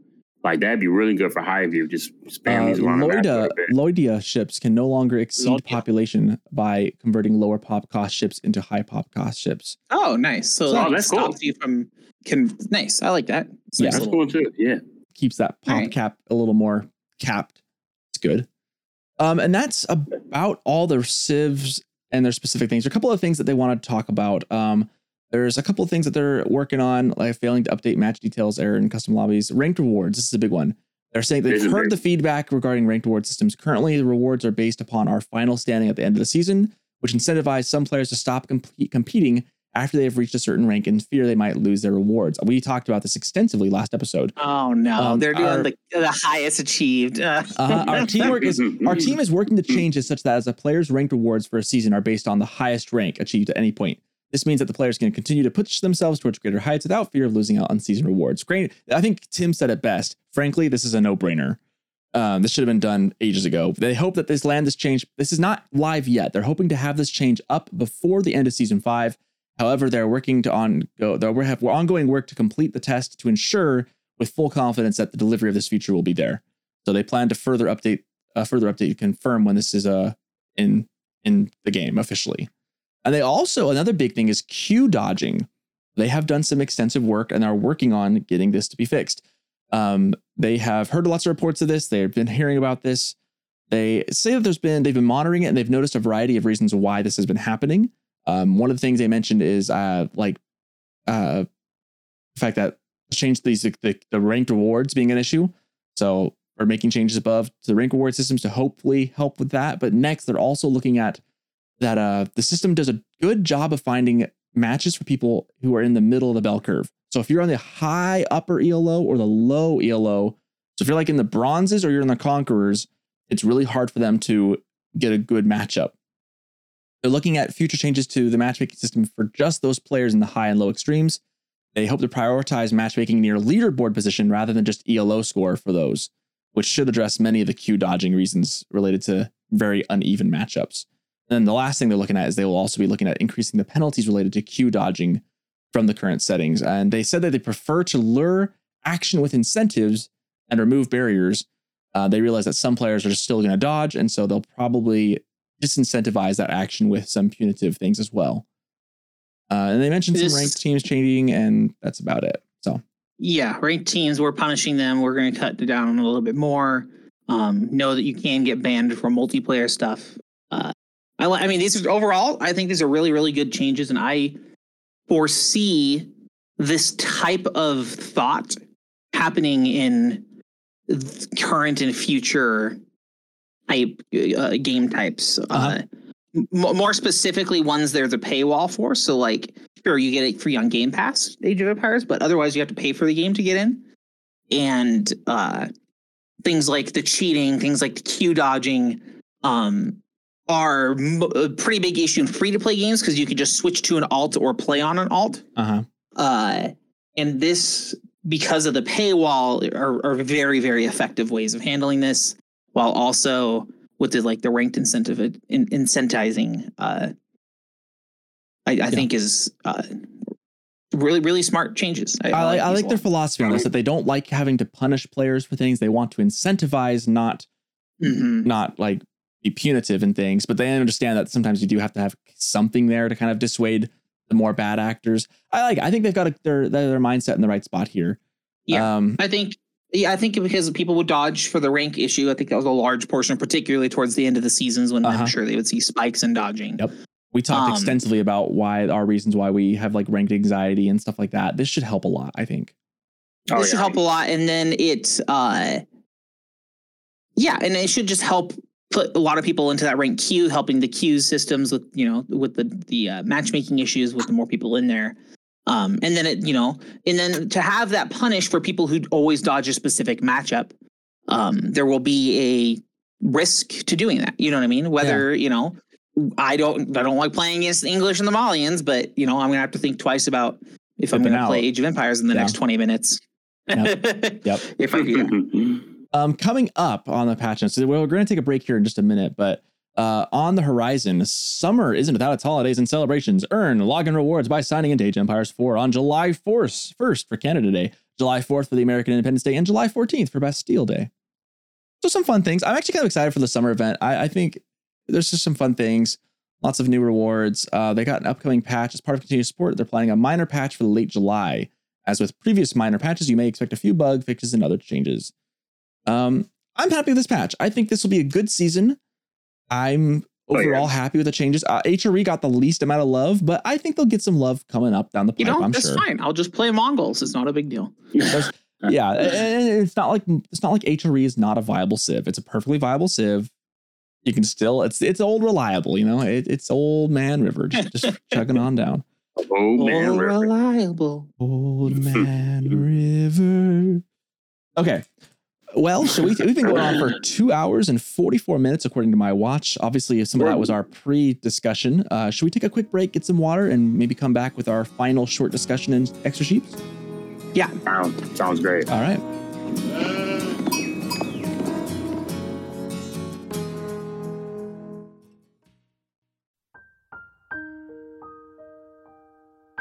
Have you ever seen a knight in need?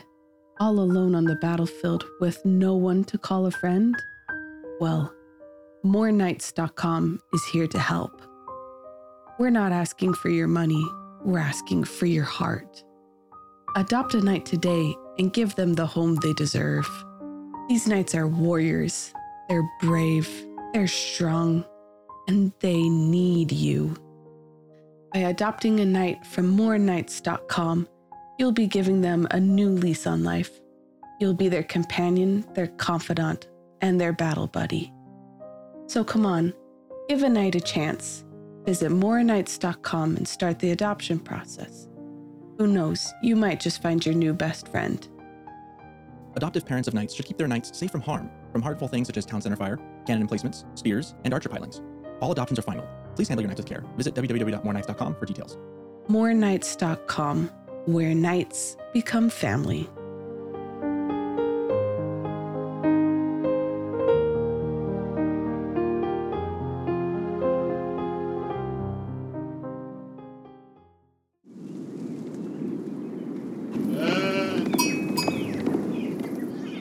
Okay, I'm back. Welcome back. I didn't realize how thirsty I was. I'm good for another 2 hours. I refreshed my gin and tonic, so we are all set. I don't think we'll go too much longer here. But I do have one final discussion topic I wanted to touch on a little bit. I don't think we'll too going long. through patch notes always just takes a long time. Mm-hmm. I feel like the next discussion is another thing I do.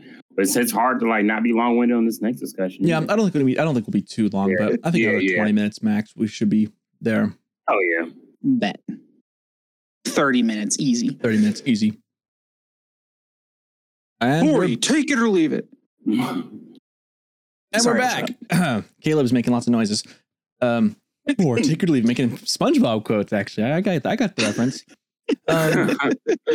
So normally we leave our main discussion topic for the end of the episode, and usually we'll break a lot earlier, but we've already been going for 2.5 hours.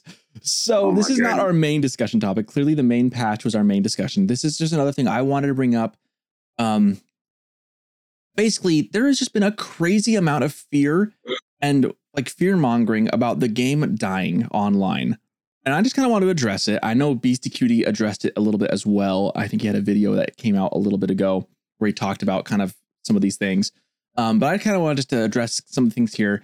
There have been like so many Reddit posts online about like the game's dying, no one's streaming it anymore, and Beastie's playing Diablo for a little bit, and like how that means the game must be therefore dying. And it's like, guys, I even put in the chat going, dudes, like there are so many other streamers who are playing this game. I'm thinking of Beal. I'm thinking of like, I didn't mention myself, but I mentioned Beal. I mentioned, I think I mentioned User Nevils, or I might have mentioned like Fitzbro or Blade. Like I mentioned, there's a lot of guys who are streaming this game. Like Divine plays almost every day still. You can find AoE content, and just because they're not the top of the top does not mean you can't watch and enjoy. Also, the fear though, like the amount of like sky is falling posts is just ridiculous. Like people need to calm down. Anyways, what are your guys' thoughts? I just wanted to kind of talk about that and kind of touch base about it. If I say one thing on it, it's just okay. Like I think it's multiple different. I kind of feel like it's kind of that, okay, maybe from more of a positive standpoint of whether this whole the sky is falling type of culture, maybe they want to light a fire underneath the devs butt a little bit to kind of keep them like, on their toes and keep them moving. And like, okay, I can kind of see, but it's getting this little, they've actually got their own title now. They call them AoE4 Doomers. The Doomers. It's just like the Doomers out there, and they're real. It's a real thing, but I think really just comes from just like obviously they're what I seen it mostly. Okay, like I think what really sparked this whole AoE4 Doom conversation. I mean, obviously with the luring darkness in the background of Stormgate. Like, Stormgate's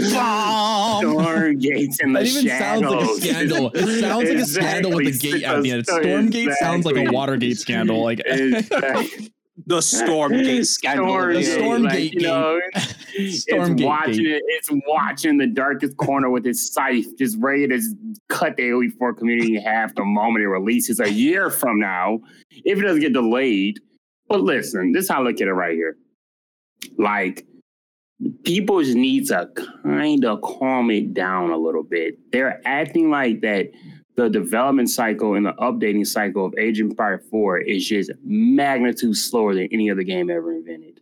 And it's like, really, it's on a normal cycle of development. I mean, I would understand if the game was not trending up as far as quality. Like, we know, most of us, we were out there for the initial pretty much launch of the game. I was there, Gandalf, 10,000 years ago.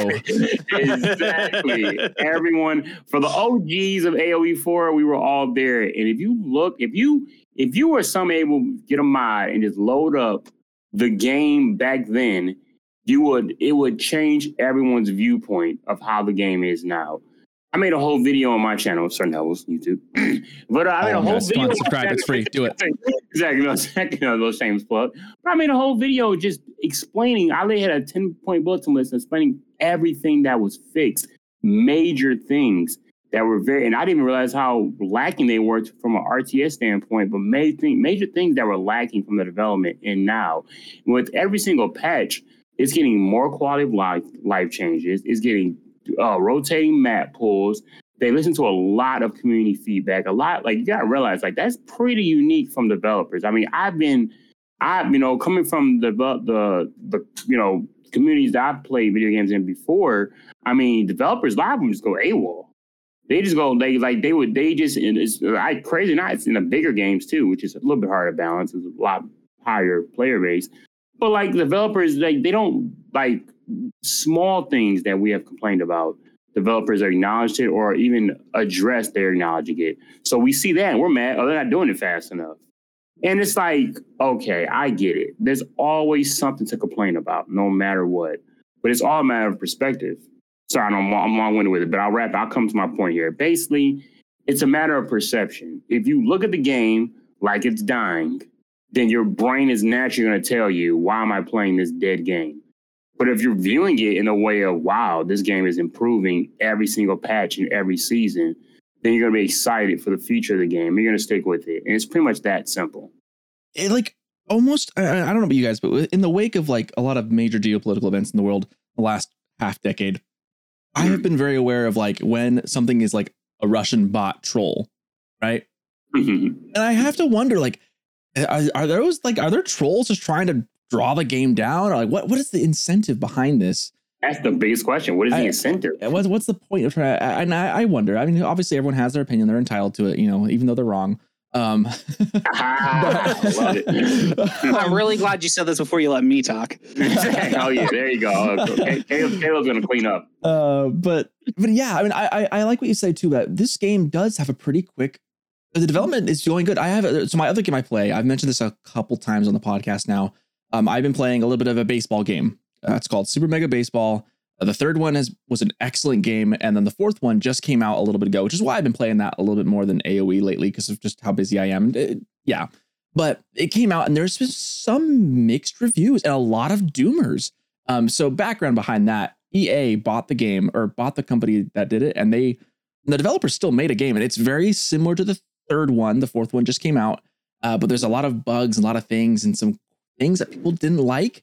And the developers made a decent game. It's a good game. I've enjoyed it. I definitely have some things I'd like them to improve, and I think they will improve, but they haven't said a whole lot yet as far as developers to the community. I think they're kind of sitting back and letting the first month of the game's life kind of play out first. But there's been some mixed feedback behind it as well. Whereas I feel like I'm just really grateful that AoE, and not to bash on the guys at Metalhead who make Super Mega Baseball. I love the game. They do a good job. I'm sure they'll improve the game as well. But Age of Empires 4 has been given a lot of love. Definitely had a rocky start, but I think I'm noticing a trend that most games just seem to not release ready to go, with the exception of The Legend of Zelda, which also took like 8 years to get on the freaking Switch. So and it's single player. And it's a single player game, yeah. But again, it also took like 8 years of development. Forever. I mean, it took them so long that it had better been a polished product, or otherwise there'd be like rioting. But otherwise, most games don't come out crystal clean. I mean, like at all. I can name so many. But dude, back in the day when you used to buy a physical cartridge for your NES and you popped it in there and played, that game was ready to go. Like if there were any bugs or anything wrong with it, too bad. It's all in that. You can't update the memory cartridge. It just is. Gaming has just changed a lot, I think, from where we are now. And I do think that the doomers just need to just relax. It's a video game. We are so blessed that in 2023, my dad grew up, and my dad was born in 1968. There were no video games. There was no, they barely had colored TV back then. I mean, geez, my dad has lived to see the rise of microwaves and the internet. Like I'm older than Google. And now smartphones are ubiquitous. I mean, I might sound like a really old boomer saying some of this stuff. Like I'm only 26, but we live in such a cool age where new games look awesome. I mean, the quality of some of these things. That's actually one thing in the patch notes I didn't mention was that they kind of updated some of the rendering quality to be improved as well, and they've optimized some of that. And the quality of our games that we get to play are just through the roof. The ability that we can play and do these things, it's the game's not dying for either. I think people just kind of demand all these things be done right now and they want everything fixed. Personally, like I'm looking at the game, I can't point to any particular bugs right now in gameplay that irk me. I really need them to change and optimize. I can think of like maybe the Maulians being a bit overpowered is kind of irksome. Yeah. Besides that, maybe some balance changes here and there. But as far as like bugs or like things that aren't working, nothing game breaking. Nothing game breaking. I can't think of anything anymore. I all the laundry list of things and complaints. My list has been pretty much scratched off one by one. They've gone through and cleaned up everything. I could not name off the top of my head a thing that I really want fixed right now. I'm sure maybe I'll think differently when I start playing again, but okay, I can think of one. I really hate how your scout harasses wolves when he stops moving next to a wolf. That Is that a bug though? It does. I don't know if it's a bug, but it feels like annoying to me. Annoying. I wish it would just not be a thing. But unless the wolf attacked my scout, but my scout will always initially shoot at it first, which is just like the dumbest thing. Yeah, pretty annoying. But that's it. That's like my only big complaint. That, and I think wolves could be just reworked a little bit anyways. But I can't think of anything I really need changed in this game. It's in a good spot, and if they just add more civs and just keep churning the content, I'm happy. Mm-hmm. It's just kind of an industry standard now. I mean, it's sad to say. I mean, but we don't know. Gaming development is not easy. We act like it is as a consumer. Yeah, we really do. Huh? We're so entitled, this, dude. Big deal. Like, oh my god, just find the code and just do it in at least in the week, dude. Get over it. Like that's just how it is being a consumer. We don't really know the other side of it, and it's kind of industry standard now. I mean, we can name so many games that have released even bigger hype than AOE that have released and completely dropped the ball. I mean, you got, for example, from multiplayer, Rainbow Six Siege, you got, No Man's Sky and Cyberpunk. And these games have also they've all turned their whole scene around. Mm-hmm. When people just kind of just take a step back, just breathe a little bit. And then, yes, it's not okay. It should be released. It should be released flawless and everything works out well. But, just mass developing on a scale, and we don't know what goes on behind the scenes. I know we're giving our money to these people and we want answers, but if some butts were candy and nuts, we'd all have a Merry Christmas. There you go. Beautiful quote. Beautiful quote. Exactly. But like just relax, stay on board. I mean, think about it. I mean, imagine, when Stormgate does release, it was gonna probably be a good game. Hopefully, who knows? I'm excited for it. I'd love to have two games that we talk about on this podcast or something like that. I'd love that. Yeah. The extra storm. The extra storm. All the little scout dogs. I don't know. But all I gotta say is just like, I don't been long-winded on this, because like this actually does kind of like, because being I've never been enthused by any game ever like this. I mean, I love gaming in general, but I've never been enthused with one game ever, pretty much in my entire life. The AOE 4 is the first game that I actually became really welcomed by the community and like really enthused with like the changes and just excited by its growth overall. So almost it does actually irk me to hear people just come in and be like, what are you so excited? Almost like the drunken like Tony. Like, what are you so excited for? What are you? Who cares? How dare you feel so excited about this game? Who cares? This next Beast Security hasn't streamed it in like 2 days, and I'm done with it. What do you mean? I'm done. I'm gonna go play another game. That's not. It's like, okay, that's fine. If you want to leave the game, don't let the door hit you on the way out. Don't let the door hit you on the way out. Like that's something. And last thing I'm gonna wrap up. It's like those like ladies who like got all mad because they didn't want to wear a mask at Costco, and they're like, "Well, I'm gonna take my business elsewhere." It's like, yes, please. That's the idea. AOE 4 Karens. We got AOE 4 Karens. You know what I'm saying? But like, I just say like it just like, and I just feel like I'll say one thing as like as like someone who. Not me personally, but like, these pro players, they pretty much dictate the culture of the game. So, if they're frustrated with the game, just keep it. I mean, talk to people that matter or keep it to yourself. When players get upset because something happened to them and they go out and they tweet out something that, I'm done with this game and all this stuff, it actually does have an effect on the community of the game. Yeah. So like, as a pro player, it's like, just like, I mean, do you want to see the game get better? And if you don't want to, if you want to wait in a freaking hyperbolic time chamber and just wait for Stormgate, that's fine. I mean, I'd rather play the game. That was great imagery, Nevels. Exactly. I'll just wait. I'll just play the game that's out right now. You should see these. Okay, I'm sorry. I got to take a dig at this. You should see these Stormgate. They're literally, they are surgically investigating, analyzing this game. They're like, you see the new unit? That's because there's so little about it. Yeah. It's nothing to look at.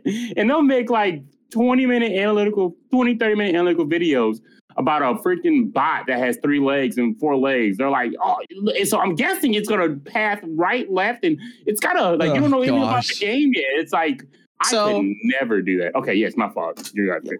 So I'm just going to jump in here because I don't see an end in sight. Yes, you got to sometimes. I'm going to make some comments about some things that were said, and then I will interject on the main topic. So first and foremost, there's a phenomenon, and I don't know the name of it, on social media where things of negativity are hyperinflated and become thought of as the main thought more than they actually are. And it occurred with social media and has just inflated into everything else, into Reddit and things like that, forums, which are, a form of social media. Yep. So part of it is hyperinflation of the negativity, where all you see is that because that's what's reactionary. That's what I read that and I go, what in the hell's your problem? And so then I comment on it, and then that boosts it in the algorithm, and then it gets to the top, and then people comment on it more. And so it kind of feeds itself. This is why politics sucks in America right now. Yes, the social media has done a lot of great things, and it has negatively impacted, one could argue, probably more than it's benefited. At any rate, so that is part of why there is this looming feeling in people who are just in social media, and that's become their lives because that's how the world works now, and aren't able to separate and identify that as why that's happening. And so then they go, the game must be dying because I'm seeing this hyperinflated issue. And it happens with not just this, but lots of other things. And it's important to try and, the game I was talking about, my baseball game, same exact thing. There's a lot of doomers online, and it's like, well, this game is, majority of people probably enjoy it, but yeah, you're exactly right. The vocal few tend to have a lot of problems. A lot of the times, comment on the professionals commenting, they control as much as people are willing to give them control for. So people worship, let's say BC Cutie as the god of AoE and Marine Lord and whoever. And they're like the big voices, and they're important people, and they're better than most people, obviously. And so their word has weight, but their opinion isn't necessarily the spoken hand of God slamming down onto the developers. And people tend to inflate that. And again, the social media effect comes in. And so you get people who have their own opinions, but the people that are either hyper agreeing or hyper disagreeing tend to be the ones that you see a lot. And so I don't think it's necessarily on the shoulders of high level content creators and heads in the field to necessarily keep their mouths shut, but on the community to not overinflate what is said. So those are my 2 side spins off of what was said. On the note of the game, when people heard Age of Empires 4 came at a really, really awkward time because we were transitioning generations of gaming.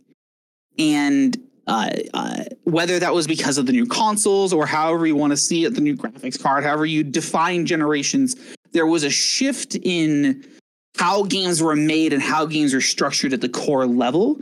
And Age of Empires came out as that was occurring, but using basically old stuff. And so people thought, because there was this kind of slurry and this upsurge of next generation stuff, that this was going to be a next generation RTS with crazy new things and really cool tech behind it and things like that. And then when it came out, it was a modernized RTS, not a next generation RTS. And now there's rumors, and we're getting tastes of what an actual next gen RTS is going to be. And so people are going, oh, the modernized one's garbage now because they're seeing a next gen one. And that's a false equivalency, at the bare minimum. Yeah, because it's not a next gen RTS. It's a modernized RTS, and that's the charm of it for many of us too. You know. Mm-hmm. Yeah, exactly. And you can like the kind of older style, and then it's not necessarily older style, but nothing here's reinvented. They did some cool things where they took AoE 2's principle and then applied some asymmetry to it, and did some really cool stuff. But they didn't do anything groundbreaking. I don't look at this game and go, "Oh my gosh, they did what?" Except for when I talk about the Malians. Yeah. Yeah. And so that's where a lot of this is coming from. Is it came in at this time where the next gen was like the big thing, but not where it was like the whole thing. Mm-hmm. And now that it's the whole thing, people are kind of retroactively applying that and going, this isn't the next gen RTS that I was promised, but you were never promised that. And so it can have its problems. It has a lot of the problems that a lot of old RTSs have, and a lot of the same kind of core issues. And sure, maybe the developers made bad choices, and there's some core balance or game mechanic issues in play. But League of Legends has been around 10 years and it still has lots of problems, and they're currently running the game. Like there's always going to be doomsayers, and they're always going to be hyperinflated to the front of the page. And it's important for us as the community to analyze it and go, okay, is there a risk with Stormgate coming out? Absolutely. If a next gen RTS shows up and blows the cap off of everything, then every other RTS will die, not just Age of Empires 4. Yep, exactly.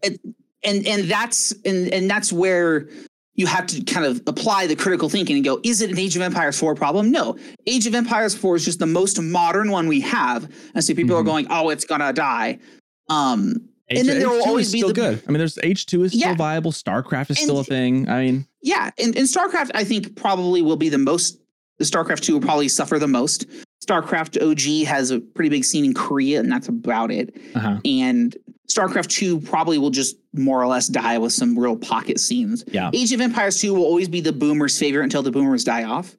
And then everything else. I mean, this game, again, we've mentioned this in this podcast too. This game kind of fits. I mean, it's like do you want the space age RTS or do you want the medieval RTS? And there's kind of two very good avenues for both. This game they could just easily coexist, kind of like the way StarCraft and AoE always have anyways. Like I could see a world where these coexist, or maybe this podcast changes and we jump ship and go straight over to the other game. That's a year from now at least, and we don't know. Well, so it's hard to speculate too hard too. Well, and I'm not even speculating. I'm just saying that this, for people that want an old school RTS, they will go to the old school RTSs. For people that want a modernized RTS, they'll come here because it's this and a handful of other ones. And the people that want next gen stuff will go to Stormgate, will go to like the game I'm currently playing a lot of, Mechabellum, has some like crazy cool ideas. I'm not advertising for it, but some of the cool things that aren't even gameplay, they have built-in tournaments every week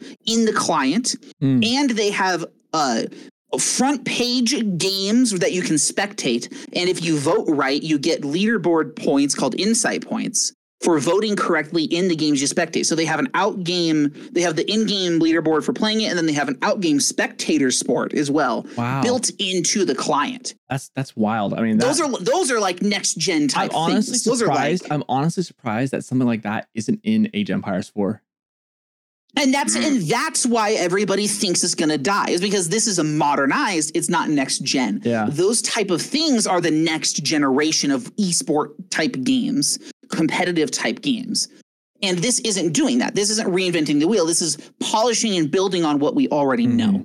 Dude, can you imagine how good an Age of Empires 5 would be if they do make it like a next gen, with taking a lot of the things from Age of Empires 4 and like, gosh, I hope that Age of Empires 5, I think it's a matter of if not, or a matter of when, not if.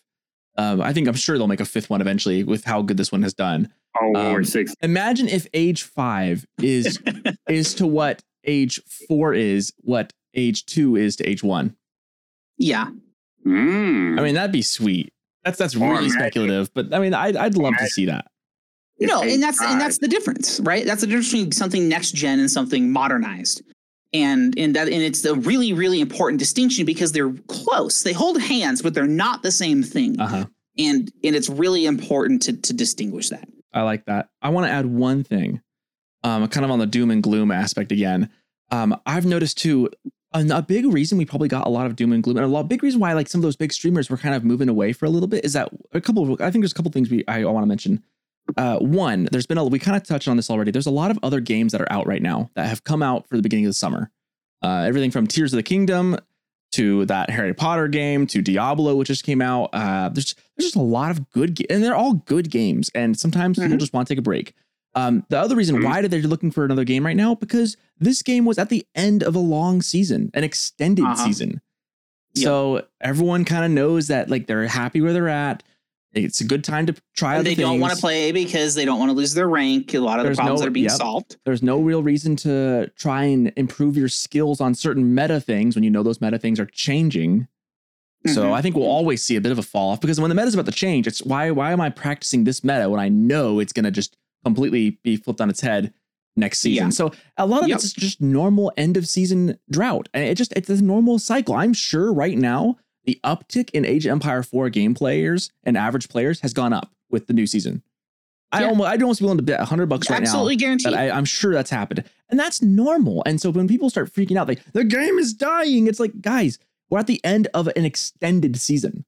Of course the game is quote unquote dying. Like people are it's the natural flow. It's a good time. Yeah, it's the actual ebb and flow of a normal season progression. And so to anyone who is like doom and gloom, I would urge you just to calm down. And anyone who's been being worried, but if you're listening to this podcast, odds are you're more just worried about what you're hearing. And if you are worrying, I just remind everyone out there, if you're having fun with the game, play the game. If you aren't, go find a game that is fun for you to play. There's plenty out there. Or go outside and touch some grass and maybe get a girlfriend. I mean, that can help too. Whoa, now you're getting a little out of hand, dude. Outside. Too hot outside. You're getting a little crazy now. Anyways, let's take a quick break and then we will come back with our extra sheets and end this supercharged long episode.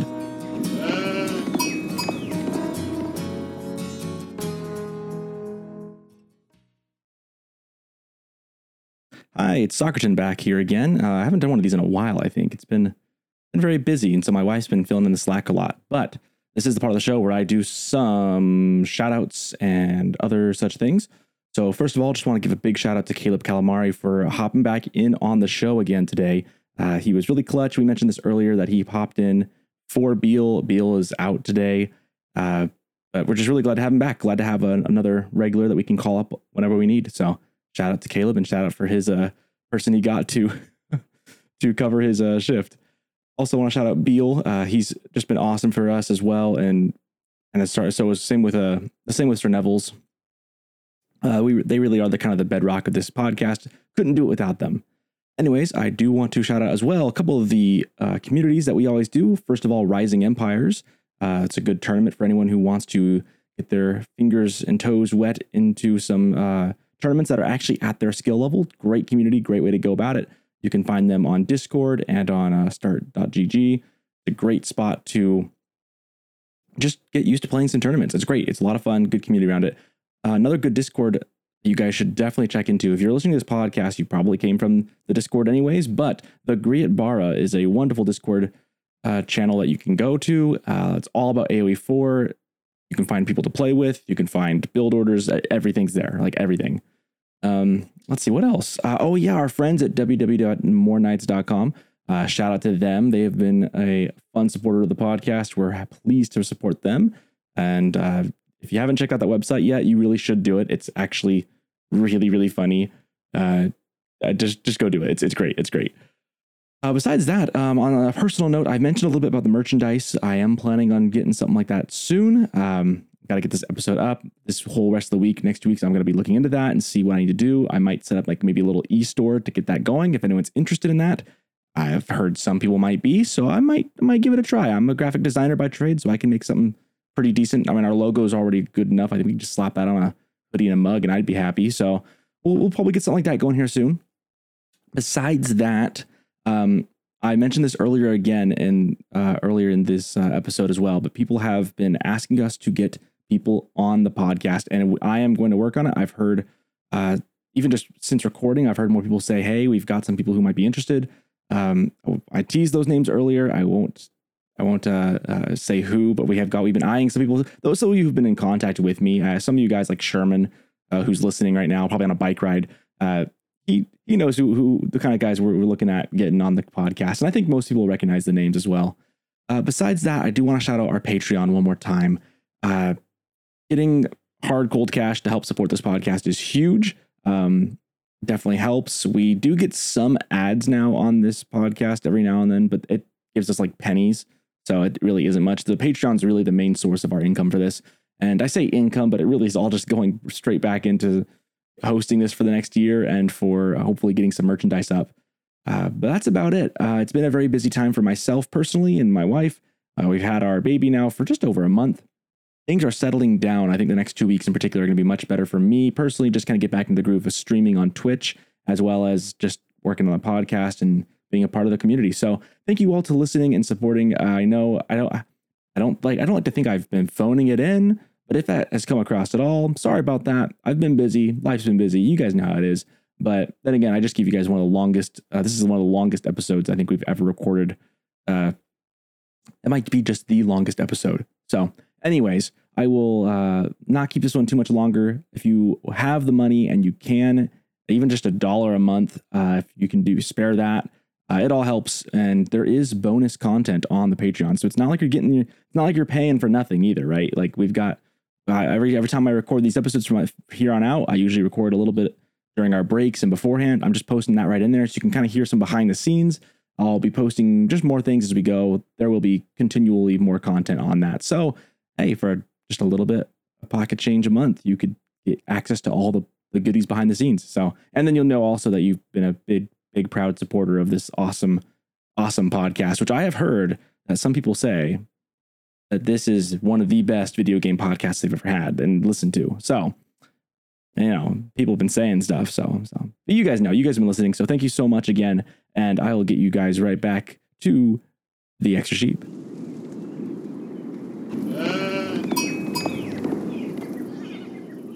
Full of great content. And we're back for our Extra Sheeps. Mine's really, really short. Like I said, I haven't actually been playing this game in a couple weeks. The game was dying. The ebb and flow. I didn't play. I've been busy. I had the game I knew was end of the season. I had another game that I liked came out. Ebb and flow. But I'm going to come back now that the new season has started. My favorite thing, I really am excited for the sea monsters. But I have to tell you, from what I've seen of the sea monsters, what I've seen of the gameplay of it, I cannot see this sea monster and not think it looks exactly like a Lapras. Oh, Pokemon? Pokemon, yeah. Do not tell me that is not based on a Lapras. I'm sorry. That is it 100%. I gotta actually Google this now. I'll post a picture. I'll post a picture on both the Patreon and on some of the Discords of this. But Lapras next to, I'll Photoshop a Lapras next to the Age this Empires. Is 112% a Lapras. It's a Lapras, dude. It's a Lapras. Oh, they actually. Oh yeah, this Pokemon slaps though. This is a good one. Oh, it's a good one. It's a good water Pokemon. Yeah, Misty rides one, I think. Oh yeah, this is hilarious. It's for sure a Lapras. It's a Lapras, dude. It's just a Lapras. I cannot not see that. So for everyone else who is excited for it, I just ruined it for you. You will never not see it unless you're not a big Pokemon person. But if anyone's, it's a first gen Pokemon, I think, right? Lapras is first gen, right? Yes, first gen. Misty had it. Yeah, Misty had it. Everyone should know that one if you're a Pokemon guy. I'm not old. I'm the biggest. I only know Gen 1, so I kind of suck. Hey, Lapras is Gen 1, so everyone should know it's a Lapras, man. That's how I recognize that name, because Gen 1 is like the only one I really come back. I know the first 3 gens really well. After Gen 4 and 5, I start getting really spotty. I kind of grew out of the games at that point, but that's my Extra Sheep. Really short, not actually very on topic, but it does look a Lapras, man. It's a Lapras. Good. Now I'm trying to compare the two. I'm going to put it up to images. I'll have to put up a picture, compare and contrast picture. Maybe I'll make the meme, the office meme, corporate wants you to find the difference between these two pictures. Yeah, for real. The same picture. That is crazy. That is, it's like a evolved Lapras. Yeah, it's just a different skin. It's the Alolan version of Lapras. Exactly. Yeah, there you go. Low Elo Lapras. It's what do they say? Lapras at home. Lapras at home. Alrighty. We'll go with Caleb. What's your Extra Sheep, my friend? Well, I did actually get a few extra sheep the other day, so it was pretty exciting. Oh, hey, nice. Thought about this podcast while it happened. My extra sheep is probably going to be less Age of Empires 4 and more generic. While playing on Volcano Garbage Dump map, classic. I did kind of notice some things that are just intriguing to me about map design and like how elevation works and how you work the camera with elevation, and did you add elevation after the camera and maybe they don't intersect well.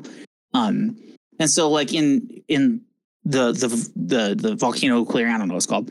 On that map, when you're spawned on the top side, the way the trees are higher elevation and taller than the ones below them, you almost can't click on the trees right on the front edge of the mountain if you spawn towards the top side of the map. And maybe, I don't know, using panoramic would fix it. But it's intriguing to me that the basic structures of a map and how like the camera works and the angles you're running can affect controls. And you wouldn't like think, oh, how the map is designed is going to change how a player can click on things. And then you get these situations where that occurs. And I just go, oh, that's interesting. It's an interesting thing to think about when kind of going and looking at maps and how they're structured, and how that might affect how you actually physically click on things. Because if you can't, because there's something blocking it, does the game person need to highlight things that are covered? How do they fix it? I don't know. I guess just map design and that kind of stuff. I like it. All right, my computer is starting to wig out a little bit. We've been recording for 3 hours and 19 minutes, but it is like barely keeping up. I think I've used up my RAM. So Sir Nevils, I will give the time to you for your extra sheep. Maybe make it brief so that way I don't get you cut off. Real brief. Yeah, I'll make it real brief so you don't crash out. Yeah, basically, like, I mean, really is highlighting the conversation we had right before we got to extra sheep. Just it's not original advice, but something that actually I took into account and it's actually pretty helpful. Not helpful, but maybe mentally. But just don't let the AoE 4 doomers bait you into not liking the game. And when it comes down to that, basically all I'm saying is just sometimes, like, even though it's fun, being in a forum and it's a good time, hanging out and talking about the game, you'll come across the hot take people, the people that really want get attention to their posts, and they'll say something. Mostly negativity just gets more attention in kind of anything in any type of like media.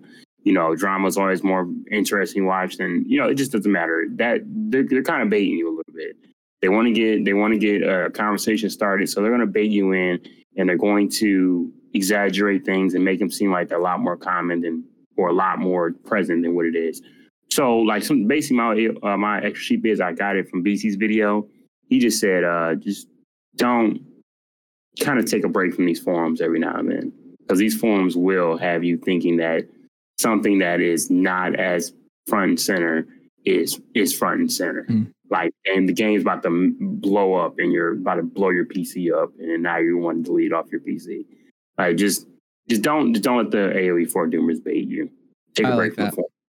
I'm going to expand on that. I'm going to hop on a soapbox really quick. I know my computer's starting to really wig out, but it'll stay alive for this. It's like, come on, you said you were going to be done, Soccerton. I want to expand on that. Like, even just social media in general. I know I'm not one of those guys who's like, it's evil and we don't know you to touch it. But like, there is a reason why sometimes it's good to take a disconnect. I've been not playing for 2 weeks. I've been kind of off of social media a lot of the last 2 weeks because my mom wasn't in town. And let me tell you, sometimes it's really good just to disconnect. And for anyone who maybe is just feeling like a lot of, it's like news, like the news cycle can really get you down if you just only consume news, because kind of like what Caleb was saying, there's this phenomenon where negative news cycles, negative news, negative press drives views, reactions, and clicks. And that's what generates the ad revenue for them to keep making the money. So it's a self-propagating system of negativity that's going to work. Sometimes taking a break from those kind of things is really good. So my PSA for everyone is, if you need to, take a break, call your parents, tell them you love them. Like, you never know, right? You never know when you'll ask, like, there are some things that are more important. Fitting for Father's Day. Yeah. After this, I'm actually going to hop on, and for the first time in a long time, I'm going to play Settlers of Catan online with my dad. And I'm really looking forward to it. Like, spend time with those who you guys care and love about the most. This is kind of getting kind of sappy and all, but like, in the end of the day, this is a game. It's a video game, right? Like, let's remember to keep things in perspective. And That's always a good reason to be polite. And if you need to disconnect, and seriously, tell the people you care about that you care about them. So good for the soul. Good for the soul. Good for the soul. It's a Sunday, right? There's your little religious sermon on the couch. There you go. Beautiful. Soccerton, Neville's, I have something to tell you. Yeah. Oh no. Uh-oh. I appreciate you guys. Oh, well, thank you, Caleb. I appreciate you as well. You popped in out of nowhere. Sir Neville's is always here. I'm getting emotional. Always ready to go. I'm always down, man. Always great talking to you, gents, man. What a beautiful day. And to all of our listeners, again, thank you guys for. I love hearing the good feedback. So keep it coming. It really strokes my ego. My whole self-esteem is based on this podcast now. Just kidding. I'm just kidding. But pretty much me too. Yep. That's me too. No negative feedback. Really saying. I literally cannot handle it. No, thank you guys so much. This has been our longest episode to date, I think, by far. By far. We keep doing that. We keep going longer and longer. One day we're gonna have like just a 24-hour episode, and it's gonna be just. Let's go. It's gonna be. We could probably do it too. That's the problem. Oh, we could. All right. Well, you've been listening to the Extra Sheep, the unofficial Age of Empires 4 podcast, hosted by Sir Neville's, Caleb Calamari, and myself, Soccerton. Thank you all for listening, and we'll catch you guys in 2 weeks. Au revoir.